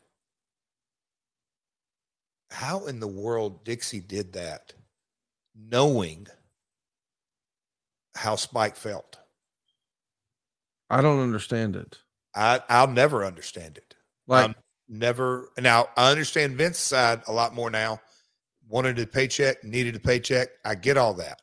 Hey, yeah, and that's the thing. I'm glad you said that, because I feel like sometimes we have these discussions on podcasts. That's what I was trying to talk about earlier. Like, hey, I know you're trying to launch Global Force, but you're working this AAA show, and I'm sure, like, we even got questions. Why'd you work the AAA show? Brother got bills. What do you mean? This is what he does for a living. So, like, I know that that's not fun or sexy, but if you're listening to this, you're probably listening to it on your way to work. Well, everybody in the wrestling business has to do that too. It's not just everybody's independently wealthy. Like when I was a kid, I thought the lady I saw on the 6 o'clock news, well, she's on TV. She must be rich and famous. She's just a regular person. That's just her job. Like, I think that gets lost. So I'm glad you said what you said about Russo. Yeah, of course he was doing it. Dude needed a job. Why would you not? Like, everybody's got to have an income. But from a Dixie standpoint, why would you potentially go against your biggest partner, your most valuable partner, where if that relationship goes sideways, maybe everything else is in jeopardy? Why would you risk that to give somebody else a job? Like, on some level, hire Vince Russo to work with the power company. Let him do something with Panda. Shoot us some fun commercials for Panda. Or call up Kevin Kay and say, this is what I want to do. What do you think? Yes. Yeah. Yes. But I mean, I understand at the same time, she probably had a great relationship with Vince and wanted to help take care of Vince and get him a job. I get all that. Totally. There's another way to do it, though, to Yeah. your point. Yeah. Let's talk about Dixie. She talks to the Torch, and, well, here's the quote. Dixie Carter, when asked if she had any concern about Jeff Jarrett's mysterious Global Force Wrestling, she fired back, quote, "Not at all. Not even a bit. Don't know what it is, don't understand it, and don't need to." The hard feelings about the personal fallout between Dixie and TNA's co-founder Jeff Jarrett seemed to resurface in her tone there. Man, how did this get so sideways? I mean, I know that's a whole separate thing, but like it would have been real easy right there to not phrase it that way, but she was not happy. And it almost feels like, and I'm not implying there was a relationship of this regard, but I've heard of romantic relationships where it's like a guy and a girl don't want to be together, but I don't want them with anybody else either. And it's kind of like that here where it's like, I don't really want Jeff on the squad, but I don't want him to have success over there either. It's a weird dynamic, right? Ego. Okay. On both sides. Look, I've my ego. It is truly ego. There's a great book, Ryan Holiday, Conrad. Ego's the Enemy. It's fantastic. He's got a lot of good books, Stoicism, philosophy, but here's a little inside baseball. Not one, not two, but three people told me those It's Coming videos that we literally were teaser videos that were together. I mean, and they got traction, a lot more traction. Yeah. Shockingly, great traction, but there was interest. But three different people let me know that they heard it coming out of Dixie's office. She watched it multiple times, which told me, even at that time, before I'd gotten sober and really thought through things, she didn't think in her wildest dreams I would leave. I think that was the absolute last thing. He'll be here forever. I ain't selling to Toby. I'm going to run it my way. I'm going to do things. No matter if the company's upside down in a death spiral, and our CFO continues to tell me that, that's ego. Look, my ego made me think, it's not that big a deal. Ego gets us all in trouble. But that, to me, was the nature of the relationship. She didn't think for a minute. And then the flip side is, what the hell is she supposed to say? Because I don't know exactly when this interview came out, but she damn sure knew that Spike contract situation was on shaky ground. Right. Big shaky ground. And even more shakier ground, the debt the company was in. And even worse is that it goes without saying that me, Dean, and Andy had kind of charted the course. Dixie, you can't pull out of Orlando. Where are we going to shoot our pay-per-views every month for the economic? Don't take Impact on the road. House shows are down. We need to figure something out. I mean, down to the point of, Don West is leaving. No, he's not. Oh, yes, he is. Things are not going. I mean, there was just one thing after another, after another, after another, after another that either was diplomatically warned or tabled or discussed. And now here she was still sitting at the helm, and things were looking bad. So I'm surprised she got on the phone with the Torch to give any kind of comment at this point. We've talked a lot about your journey and you BS before sobriety and all that. And, we've even had, since we've started doing the show, you've had some of those moments where, you had a conversation with Vince Russo and sort of cleared the air. I don't pretend to understand all the steps and all that, but I understand that, that is part of the process of, let's try to figure out, hey, how can we put Humpty Dumpty back together again, so to speak? Has there been any communication with Dixie? Is that still a box you'd like to check and understand more? Or where is it now with you and Dixie? the latest text was when my dad passed away. So there will be her kids and my sister Jennifer and her kids go to the same school. And my dad had seen her at football games. And, you know, there's a school south of Nashville that they all attend. So it's not like, you know, I mean, we live in two different stratospheres. We obviously just don't run in the same social circles.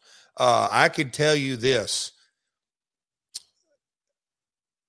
My view on compassion and attempting to look through the lens of the person sitting across the table, whether it's a business partner or a family member or whoever, that's great. That's radically changed my life. And so I've got, you know, no ill will, none. I have in my heart forgiven her, you know, for everything. And I know my role. Look, it wasn't all her. I know I had my role in all of it. I mean, going back to 2002, it was a mess, and it got worse, and it got worse, and it got worse.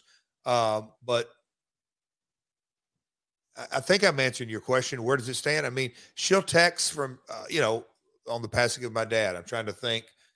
I think she sent a Thanksgiving Day text. I'm not sure. But it didn't complete estrangement. It's just we both gone our separate ways, and you know, that's that, I guess. You're not cross at all. At all. I think, you know, you're on the outside looking in, but as you understand it, that email, Vince Russo, Spike debacle, that's the straw that broke the camel's back with Spike and Impact. I think that's the sexy story. My gut tells me they made the decision in advance of that. I think the domino effect, and I found out later, we'll get into it. When I resigned, there was more, oh wait, there's a little more fire to this, and other things, talent leaving, and I can't say storylines, but just it wasn't the same product. I was told that by them in 2015. The understanding, the product wasn't the same on any level. When you talk about talent leaving, are we talking specifically about AJ Styles? That's at the very top of the list. Yeah. I mean, he is the centerpiece from day one, you know, almost day one. We talk about almost. Yeah. I mean, he was on the first show and won the X Division title. So you can kind of say day one, but I mean, yes, it was a big, and again, her complete underestimation of all of that. I mean, me and AJ had the conversation. He's like, dude, when I heard that, I just kind of couldn't believe what went down. He said, you just produced that match at the last set of tapings in Orlando in 2013. He's just like, you know, there was, again, the party was over. When did Eric leave? Let me look that up. Did you have a discussion with AJ about, we've never really spent any time talking about his departure. Were you guys sort of comparing notes about? None. No. Okay. Again, mine was so tight-lipped, and you know, the Toby engagement and my attorneys and the ownership, and I did everything by the book. I mean, to the T. It was Eric got sent home in October of 2013. Okay. And was told to sit out the remainder of his contract. It expired in early 2014. Okay. So we did TVs in December in Orlando, and I was on the headset and produced some stuff during that. If my memory serves me correct, it was Nick Aldis and AJ Styles, and I was producing it sitting right next to Dixie. And I thought to myself, you know, this was in second week of December-ish. I knew I was resigning on the 22nd. All that. So it was, in my mind, it was, man, this is bizarre stuff. Yeah, it was all that. But look, Eric, quote unquote, getting sent home, I think was also when you kind of look at the whole landscape from Hogan and Eric and Jason and when was Bruce gone? I'm trying to think. Okay, so Bruce. Russo theoretically had been gone. But, you know, in 2011 and 12, there was Vince and Eric and Jason Hervey and Hulk. He was released in July 2013. Okay. Bruce was. So just look at 13 and knowing what I mean, but Bruce gone, Eric gone, Hervey gone. AJ's out the door. Well, his contract's coming up, and look, you know, all that.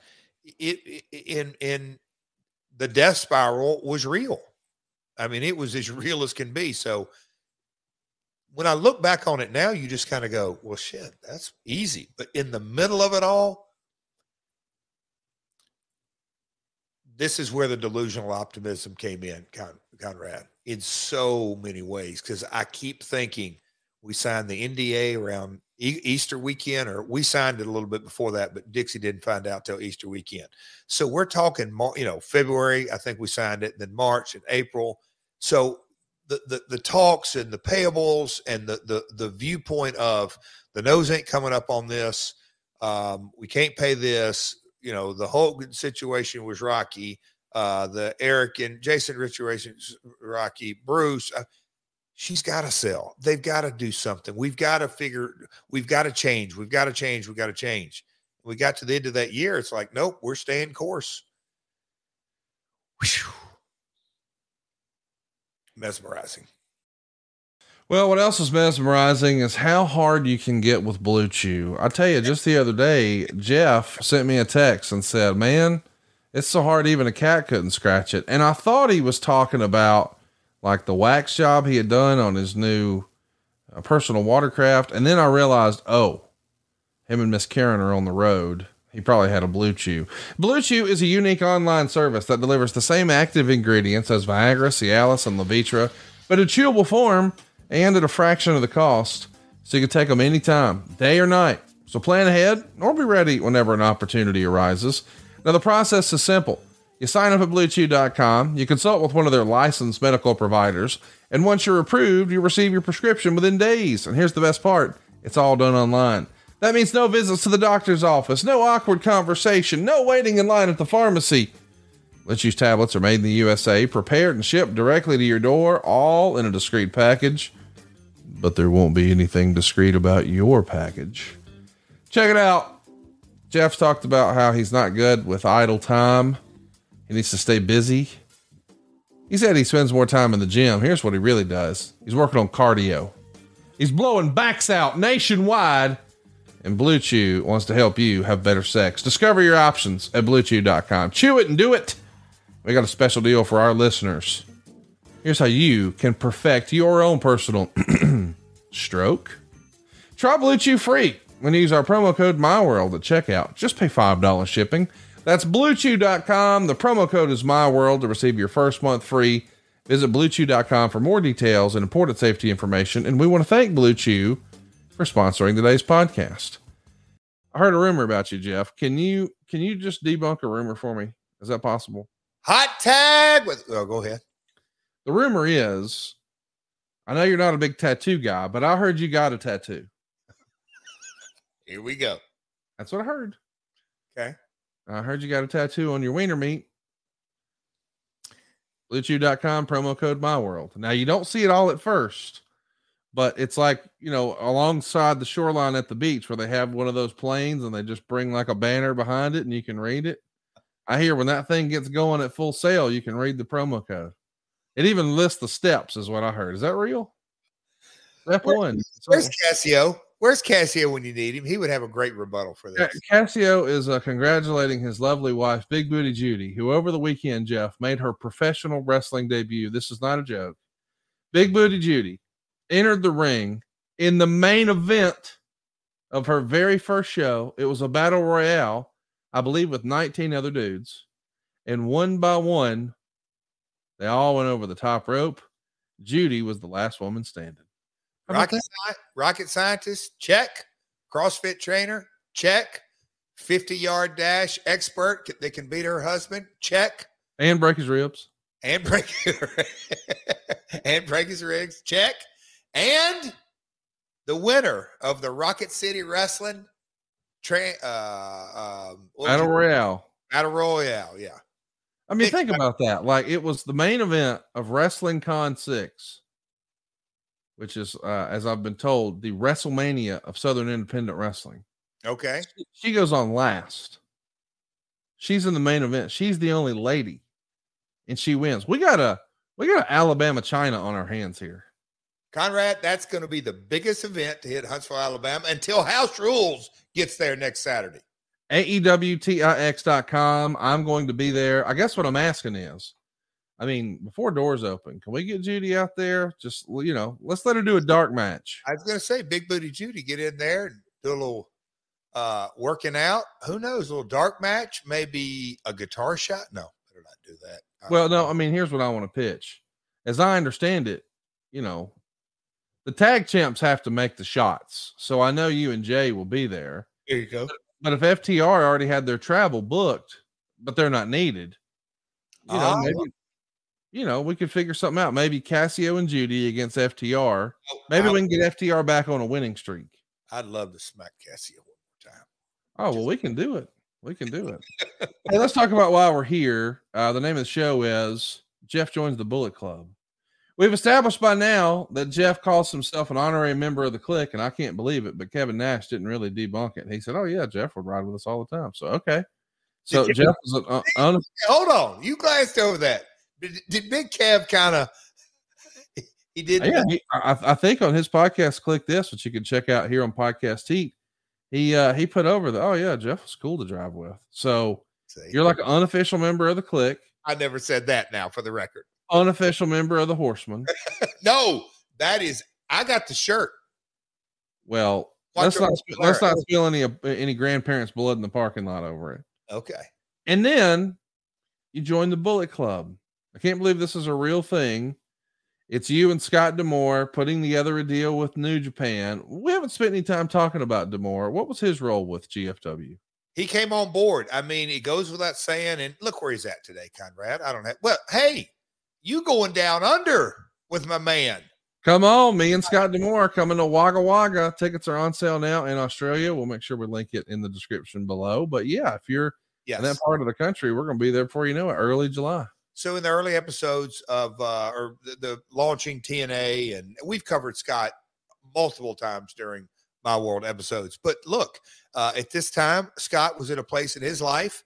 I was at a place in my life that it worked. Scott came on board.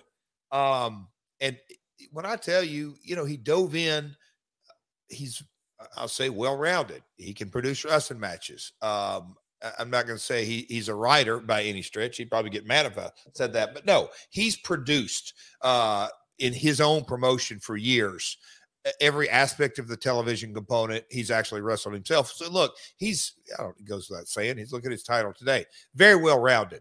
But he wanted to be a part of something. He enjoyed success in the early days of TNA. We always seen eye to eye from a business perspective.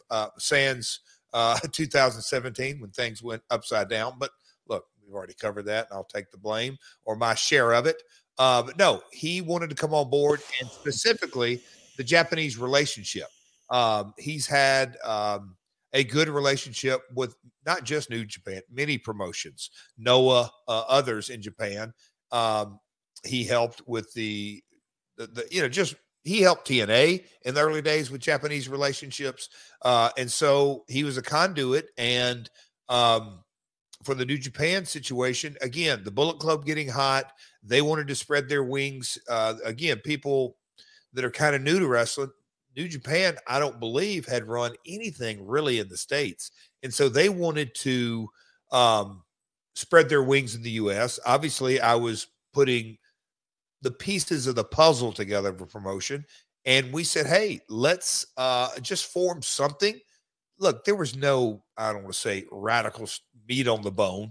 But again, I think they were looking as much for something out of me as I just wanted to kind of establish a relationship for future deals again, going into a network, when they ask you, all right, Conrad, I've completely kind of botched. What is the reason for all the, in the notes, I knew something was going to trigger me.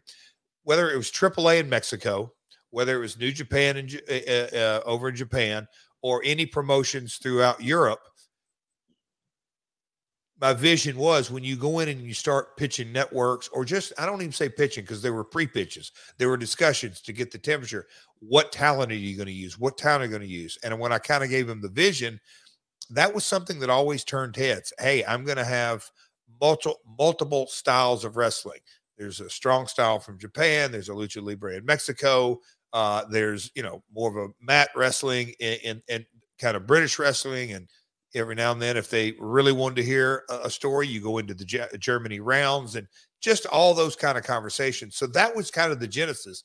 Hey, Scott, let's form relationships. And that's what we did. In Japan, Gato at the time, the Booker, he still is, of New Japan, a connoisseur of Memphis wrestling. And he understood, he understood kind of the lay of the land. And that's how kind of the relationship of the beginning of New Japan and Global Force Wrestling relationship was. Love that answer. Glad to have it.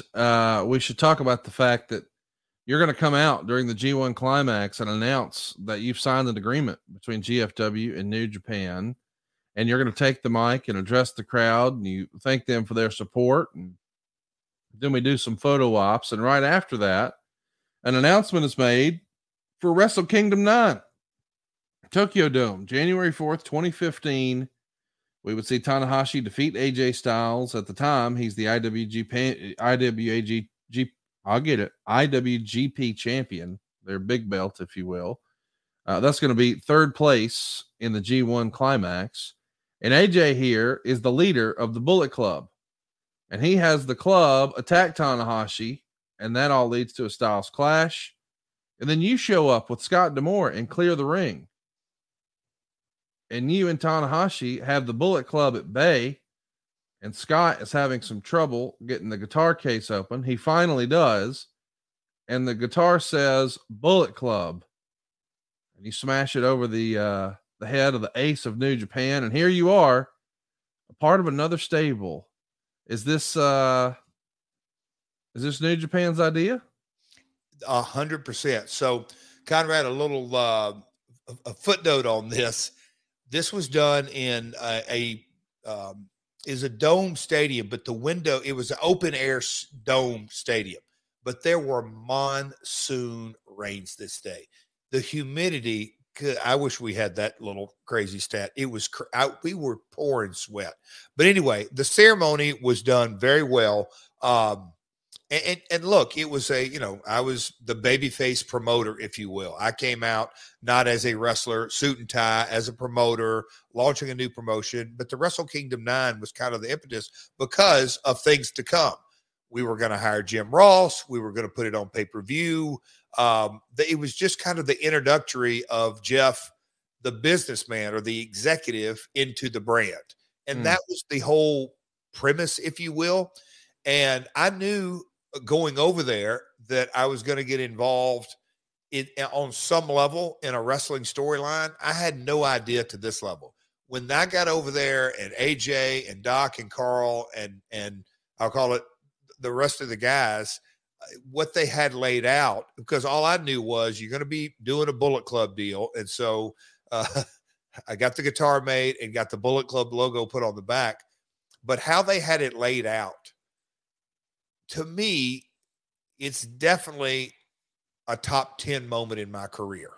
I know, Conrad, and here's why. The Bullet Club was red hot. Yes.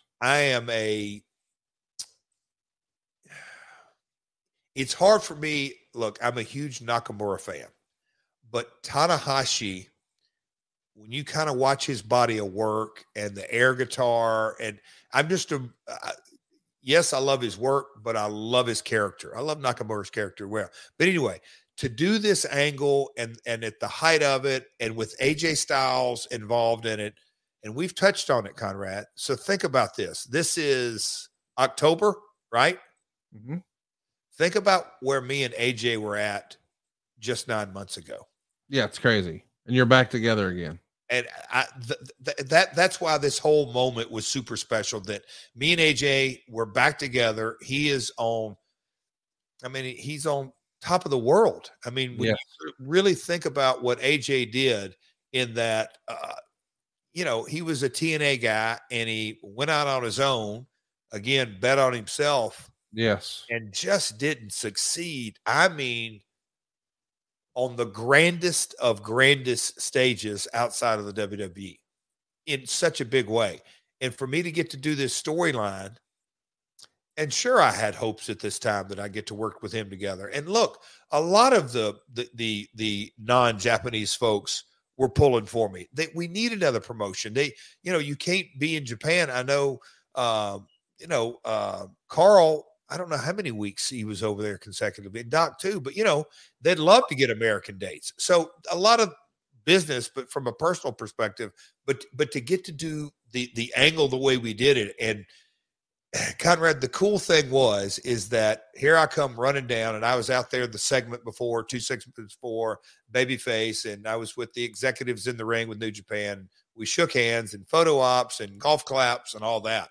And then for me to come be running down, and I'm saving the top babyface, Tanahashi, for a Japanese audience. Okay, there's a big deal. Okay, here's our guy. And me and him, and look, it says Scott was having trouble getting it out. I think it was, maybe he had a little trouble, but I think it was a timing. I had to get ready. And when he handed it to me.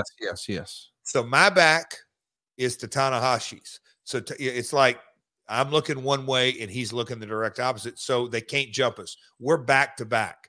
But as we are back to back, but also kind of turning in a circle, everybody on the floor could see my Bullet Club logo. And so the story was, I don't know if they got into the nitty gritty of it, is they didn't even know who I was going to align with until they saw the logo. And when we did one full circle or half circle or whatever it was, then I stepped back and cracked him. And we all got in the ring and embraced, and here we are. And I'm the office member of the Bullet Club, and that was kind of the running joke. It was a lot of fun, a whole lot of fun to do that. Special moment for me. Hey guys, Double J, Jeff Jarrett. Need to call a timeout real quick here. I wanted to tell your listeners what I've been telling my world listeners for a while now. It's about all the incredible things happening over on adfreeshows.com. An all-new edition of The Insiders is here. Conrad sits down with author and historian Keith Elliott Greenberg to look back on his time with the WWF during the golden era of wrestling. I wasn't working for, the JCP magazine, or I wasn't working for Vern Gagne's magazine as, everything was imploding. I was working for Vincent Kennedy McMahon, and I was watching the company expand, and I was watching talent I've been reading about in the other wrestling magazines arrive on the scene. Ad-free shows members recently chatted one-on-one with the hardcore legend himself, Mick Foley, for the first edition of Ask Mick Live.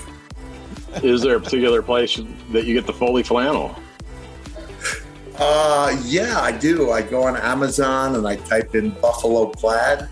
Buffalo Plaid is the one that has the even square checks, and I order them. They run small, so I order the 5X. And I've got, if anyone's been watching Most Wanted Treasures, you'll see that I'm literally getting by an entire season with 3 long sleeve flannel shirts, a cutoff flannel shirt, and about 5 different t-shirts. And that's pretty much it, brother.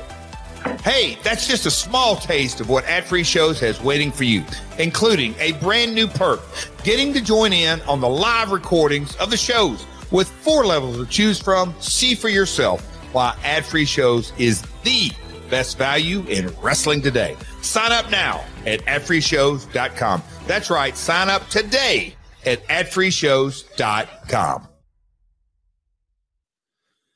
Of course, Meltzer was not a fan of the angle. He says the fans booed the angle a lot, and whether it's good or bad, time will tell. He says this is just an overdone TNA angle, but, it hasn't been done here, so we'll see. He writes things like, Jarrett is 47, and The only other major promotion he's wrestled in years is AAA, where he's getting over, but it's as a race baiting heel American. He doesn't do a lot in the ring, but he knows he doesn't have to, blah, blah, blah. And I think we all know that Dave has a real soft spot for New Japan. I'm curious within the industry. I mean, you said it, but maybe we can elaborate on it a little bit. The folks who are in the business, I'm talking about the performers, the talent, the guys wrestling, taking the bumps, putting out matches. Certainly being the WWE champ is king of the hill, because we know, well, you're the top guy at the top promotion. You're probably making the most money and having the most success, blah, blah, blah. Good for you. But there's been a reputation for a long time that some of the best wrestlers, some of the best in-ring performers, not necessarily characters and stories and all that, but just what they can do and the stories they tell. New Japan has always been held in high regard, and their big belt, their world title, the one that AJ holds here, that's up there. I mean, and you're in the ring doing, this story with their hottest act, with their top American, and the guy who's sporting the belt. Like, we can't overstate the importance of AJ as champ here, can we? And again, I think this is Jeff talking. Right. I've always correlated the top guy makes the most money. Yes, absolutely. Top belt makes the most money. Okay. AAA belt, the exchange rate, you made a lot of money for that currency. In Japan, currency is different, but you got a lot of dates. You wrestled a lot, but you also made a lot of money. But AJ's success story over there, again, there's a little bit more of a culture that you've kind of got to be around a little bit longer than 6 months. Yes. To be champion. That's where AJ, unless you're AJ, that's and here's kind of the unwritten thing here. Yeah, Dave didn't like it, but it's funny how Dave absolutely knew that I was not booking or writing this. Of course not. He knew Gato was. And he wins Booker of the Year in the Observer Awards every year until Tony did. Okay. Just saying. But it's funny how Dave still knocks it. And I get it, because I think. Because he don't like Jeff Jarrett. That's it. No, I think it works for his audience. Okay, there we go. Let me ask you this. Did you foresee a singles match with Tanahashi? Was that the thinking? I would have loved it, but I didn't really know what they had in mind. I got you. Yeah. That's important to remember too. I mean, at this point, yes, you're trying to forge a relationship. And, this is not a polite sentence, but there's always leverage in every relationship. And if you're not sure who has it, that means it's not you. And in this circumstance, New Japan had the leverage, not Global Force. So if you show up and they say, Jeff, here's what we have in mind, you're probably going to find a way to say, all right, let's figure that out. Even if you don't want to do it, we're going to try. We want to be a good partner. They got the leverage. Yeah, absolutely. The thing that was exciting me was about the entire New Japan relationship during this era. You mean to tell me I get to kind of be the point person to put this on American pay-per-view? I knew that was a big deal. I was tickled to death to be a part of it. And they approached me. I didn't approach them and say, hey, I got this great idea. No, they approached me. I thought that was a really cool thing. And I knew the product was hot. I didn't know the undercurrent, just how hot it was. I absolutely love this story because we get to talk about how you put Global Force or Wrestling Kingdom rather on American pay-per-view. As I understand it, it's all going to be through Fight, and you somehow managed to rope in Jim Ross. We're going to talk about all of that another time, but before we put a bow on this episode, around this same time on Impact Programming, we would see Bully Ray powerbomb Dixie Carter through a table off the top rope. This is a big moment in their history. Did you get to see it? What'd you think? I did not see it. I thought for sure you would have lived vicariously and powerbomb coached her. I mean, I'm sure. No, I mean, you're saying saw on the first airing. Well, I mean, I just in my head, that was like one of their last great angles there with Dixie. Yeah. You go right into, and you play armchair quarterback. Okay, I get it, but where are you going with that? I was wondering the same thing. Like, okay, what's next? Is Dixie going to be training with Mean Gene, and she's making a comeback, or what is it? Yeah, exactly. It's announced that Bound for Glory is going to take place in Japan. That's right. The Impact Bound for Glory is going to take place in Japan. And it's reported that you actually put this deal together before you left TNA with Wrestle One. Can you tell us how that came to be? Just the connections. What's crazy, Conrad, when Bound for Glory actually happened on October the 12th, Queen of the Mountain's birthday, I'm in Japan for New Japan.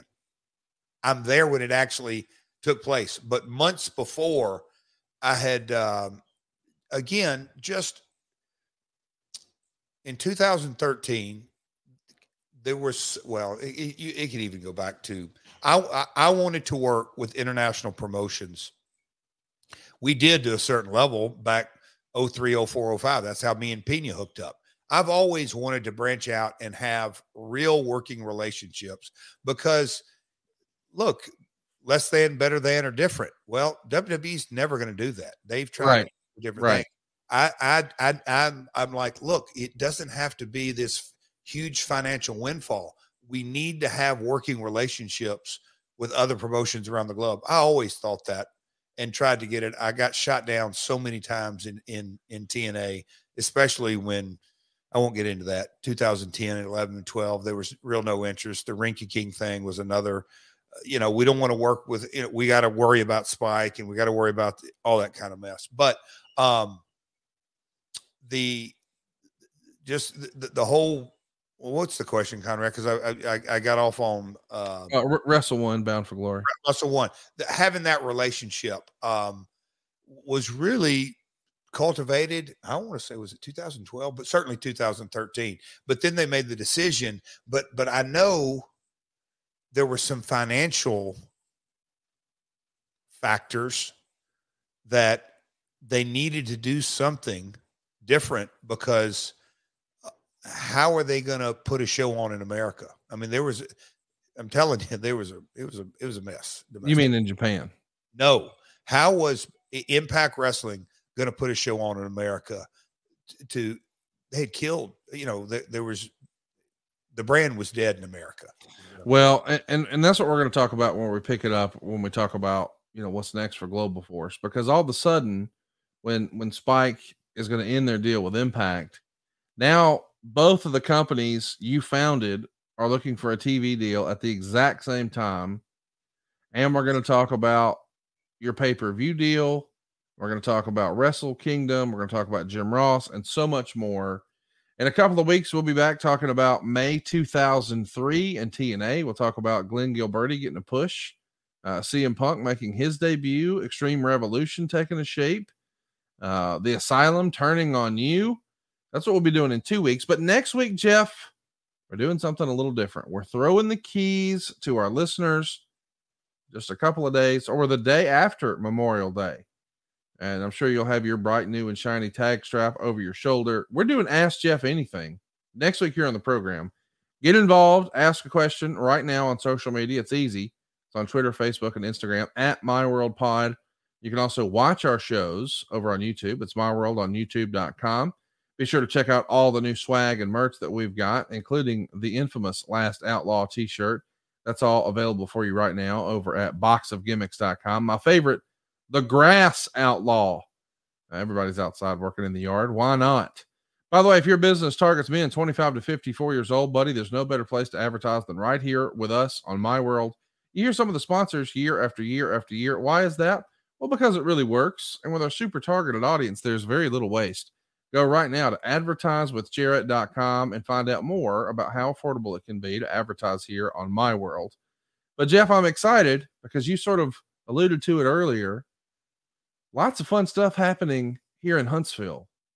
Next weekend, AEW House Rules will be here. Tickets are on sale now, AEWTIX.com. But at the end of June, we are exactly a month away from our annual Top Guy Weekend get together. And I can't believe this is real. We asked everybody over at Ad Free Shows, do you want the next event to be in Chicago, as it has been for 2 years in a row? Do you want it to be in Nashville? Because we sure did have fun when you tried to kill Morgan's grandpa last year. Or would you like to do it here in Huntsville? Huntsville got over 60% of the vote. And we've been having some conversations. The old Eric Bischoff, less than, better than, different than. This year, we're going to have some fun, are we not? It's going to be a little different. It's going to be a blast. I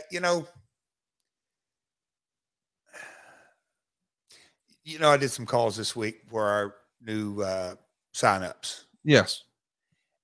And literally, I did 4 of them this week. Explain what that is, because when you sign up, we have promotions going, and we do them all the time on social media. The idea being, when you sign up as a new subscriber, hey, you're going to get a little welcome call from somebody on the team. Might be Eric Bischoff, might be Jeff Jarrett, but somebody's going to call and thank you for joining our network over at adfreeshows.com, and usually that leads to some fun conversations, I'm sure. They're great. There's a coach. Anyway, I had a blast making the calls, and they always, they're supposed to be 3, 5, 6 minutes. Sometimes, I said, hey, I'm long-winded, just like my partner Conrad. Anyway, it always goes into, and I said, well, tell me, because I like to do my little focus group. Tell me. And they always end up saying, I'm getting so much more that I didn't know I wanted to listen to, or watch. I had no idea. That's what I said. I've told Conrad from day one, coming out of the pandemic, I said, it's the best value in wrestling. That's when we were all shut up and all this, closed in. It is the best value. No doubt. And I know I'm a member of the team, but it's still the best value.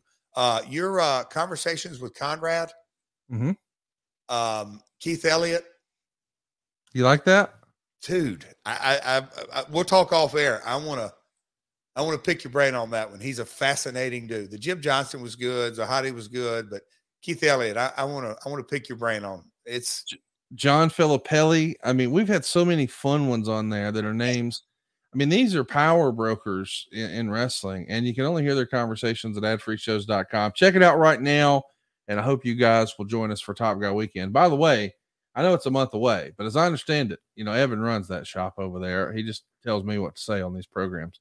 I've been told if you sign up for an annual membership, you can come to this Top Guy Weekend next month. How about that? Whoa. Yeah, I didn't know that was a thing, but apparently that's the thing.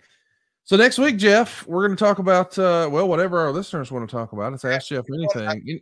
The other thing is we put a bow on this because I knew we were getting to the Bullet Club and all that. And I thought, as I started reading the research, because in 2000, I thought we were going to get into 2015. If I say getting on the runway, that's going to be a theme of probably once we get into the next, it's kind of get up on the runway. As a part of that, it was production companies, Arthur Smith, and Arthur came in and we formed. I want to give too much away here, but he's the producer of American Ninja Warrior. And it took him, I think, 9 years before that show, his version came to light. He's just like, hey, man, you got to get in this for the long haul. And I'm thinking to myself, we're going to be pitching wrestling. We ain't pitching, all that. Anyway, but as far as getting on the runway, we'll get into the Grand Slam tour and all that kind of stuff. But GFW merch. And as I was moving my lease, or I had to change rooms at my warehouse, I dug up some old GFW merch. Conrad, I'm going to let you put your thinking cap. I don't know. Okay. I'm just throwing that out there. We've got time to think on it. It's not available right now, but hang on. Is there any Global Force Gold merch?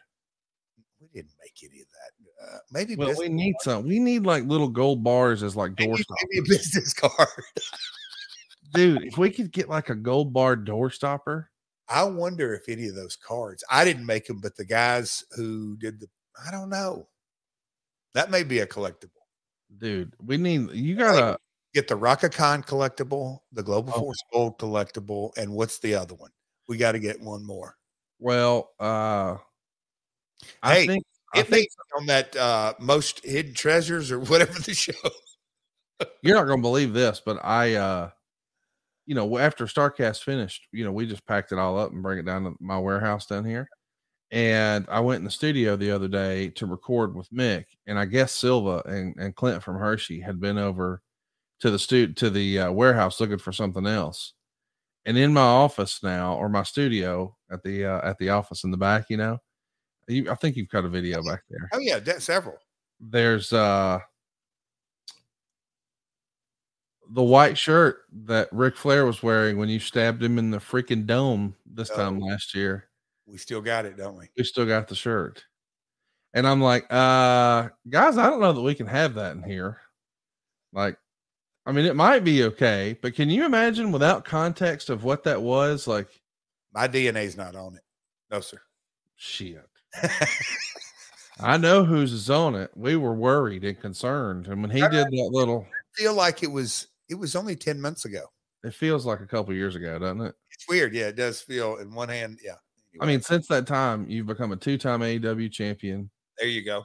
And you're the first ever international champion. I mean, I'm excited. I think, speaking of Global Force and Global Force Gold, you're going to have some Global Force Gold this weekend. Double or Nothing is here. This is your chance to see Jeff Jarrett win a world title on pay-per-view in 2023.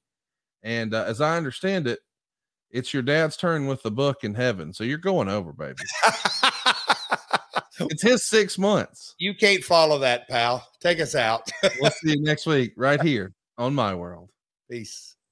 Hey, everybody. This is Ian Riccaboni, the voice of Ring of Honor Wrestling. Stay with Conrad. They were very appreciative of my time, and they really worked with my schedule. The Conrad's team met me at the hours that I needed to meet them to walk through the specifics. The paperwork was clear. The communication was clear to make the decision super easy to work with. So we actually went from a 30-year mortgage, we refinanced down to a 15-year mortgage, and now our house is going to be paid by the time the kids go to college. If you want to save like I did and like Nick Aldis did and so many others in the professional wrestling world, please go to SaveWithConrad.com. NMLS number 65084, equal housing lender. Woo! It's SaveWithConrad.com. Hey everybody, this is Dan Bespris, host of Fantasy NBA Today, a daily fantasy basketball podcast. We cover every box score from every game, every day. Plus bonus shows on buy low opportunities, players to stash, schedule analysis, and really anything you could need to smash your league into deliciously tiny pieces. Catch the Fantasy NBA Today podcast, part of the Believe Network, on YouTube or wherever you listen.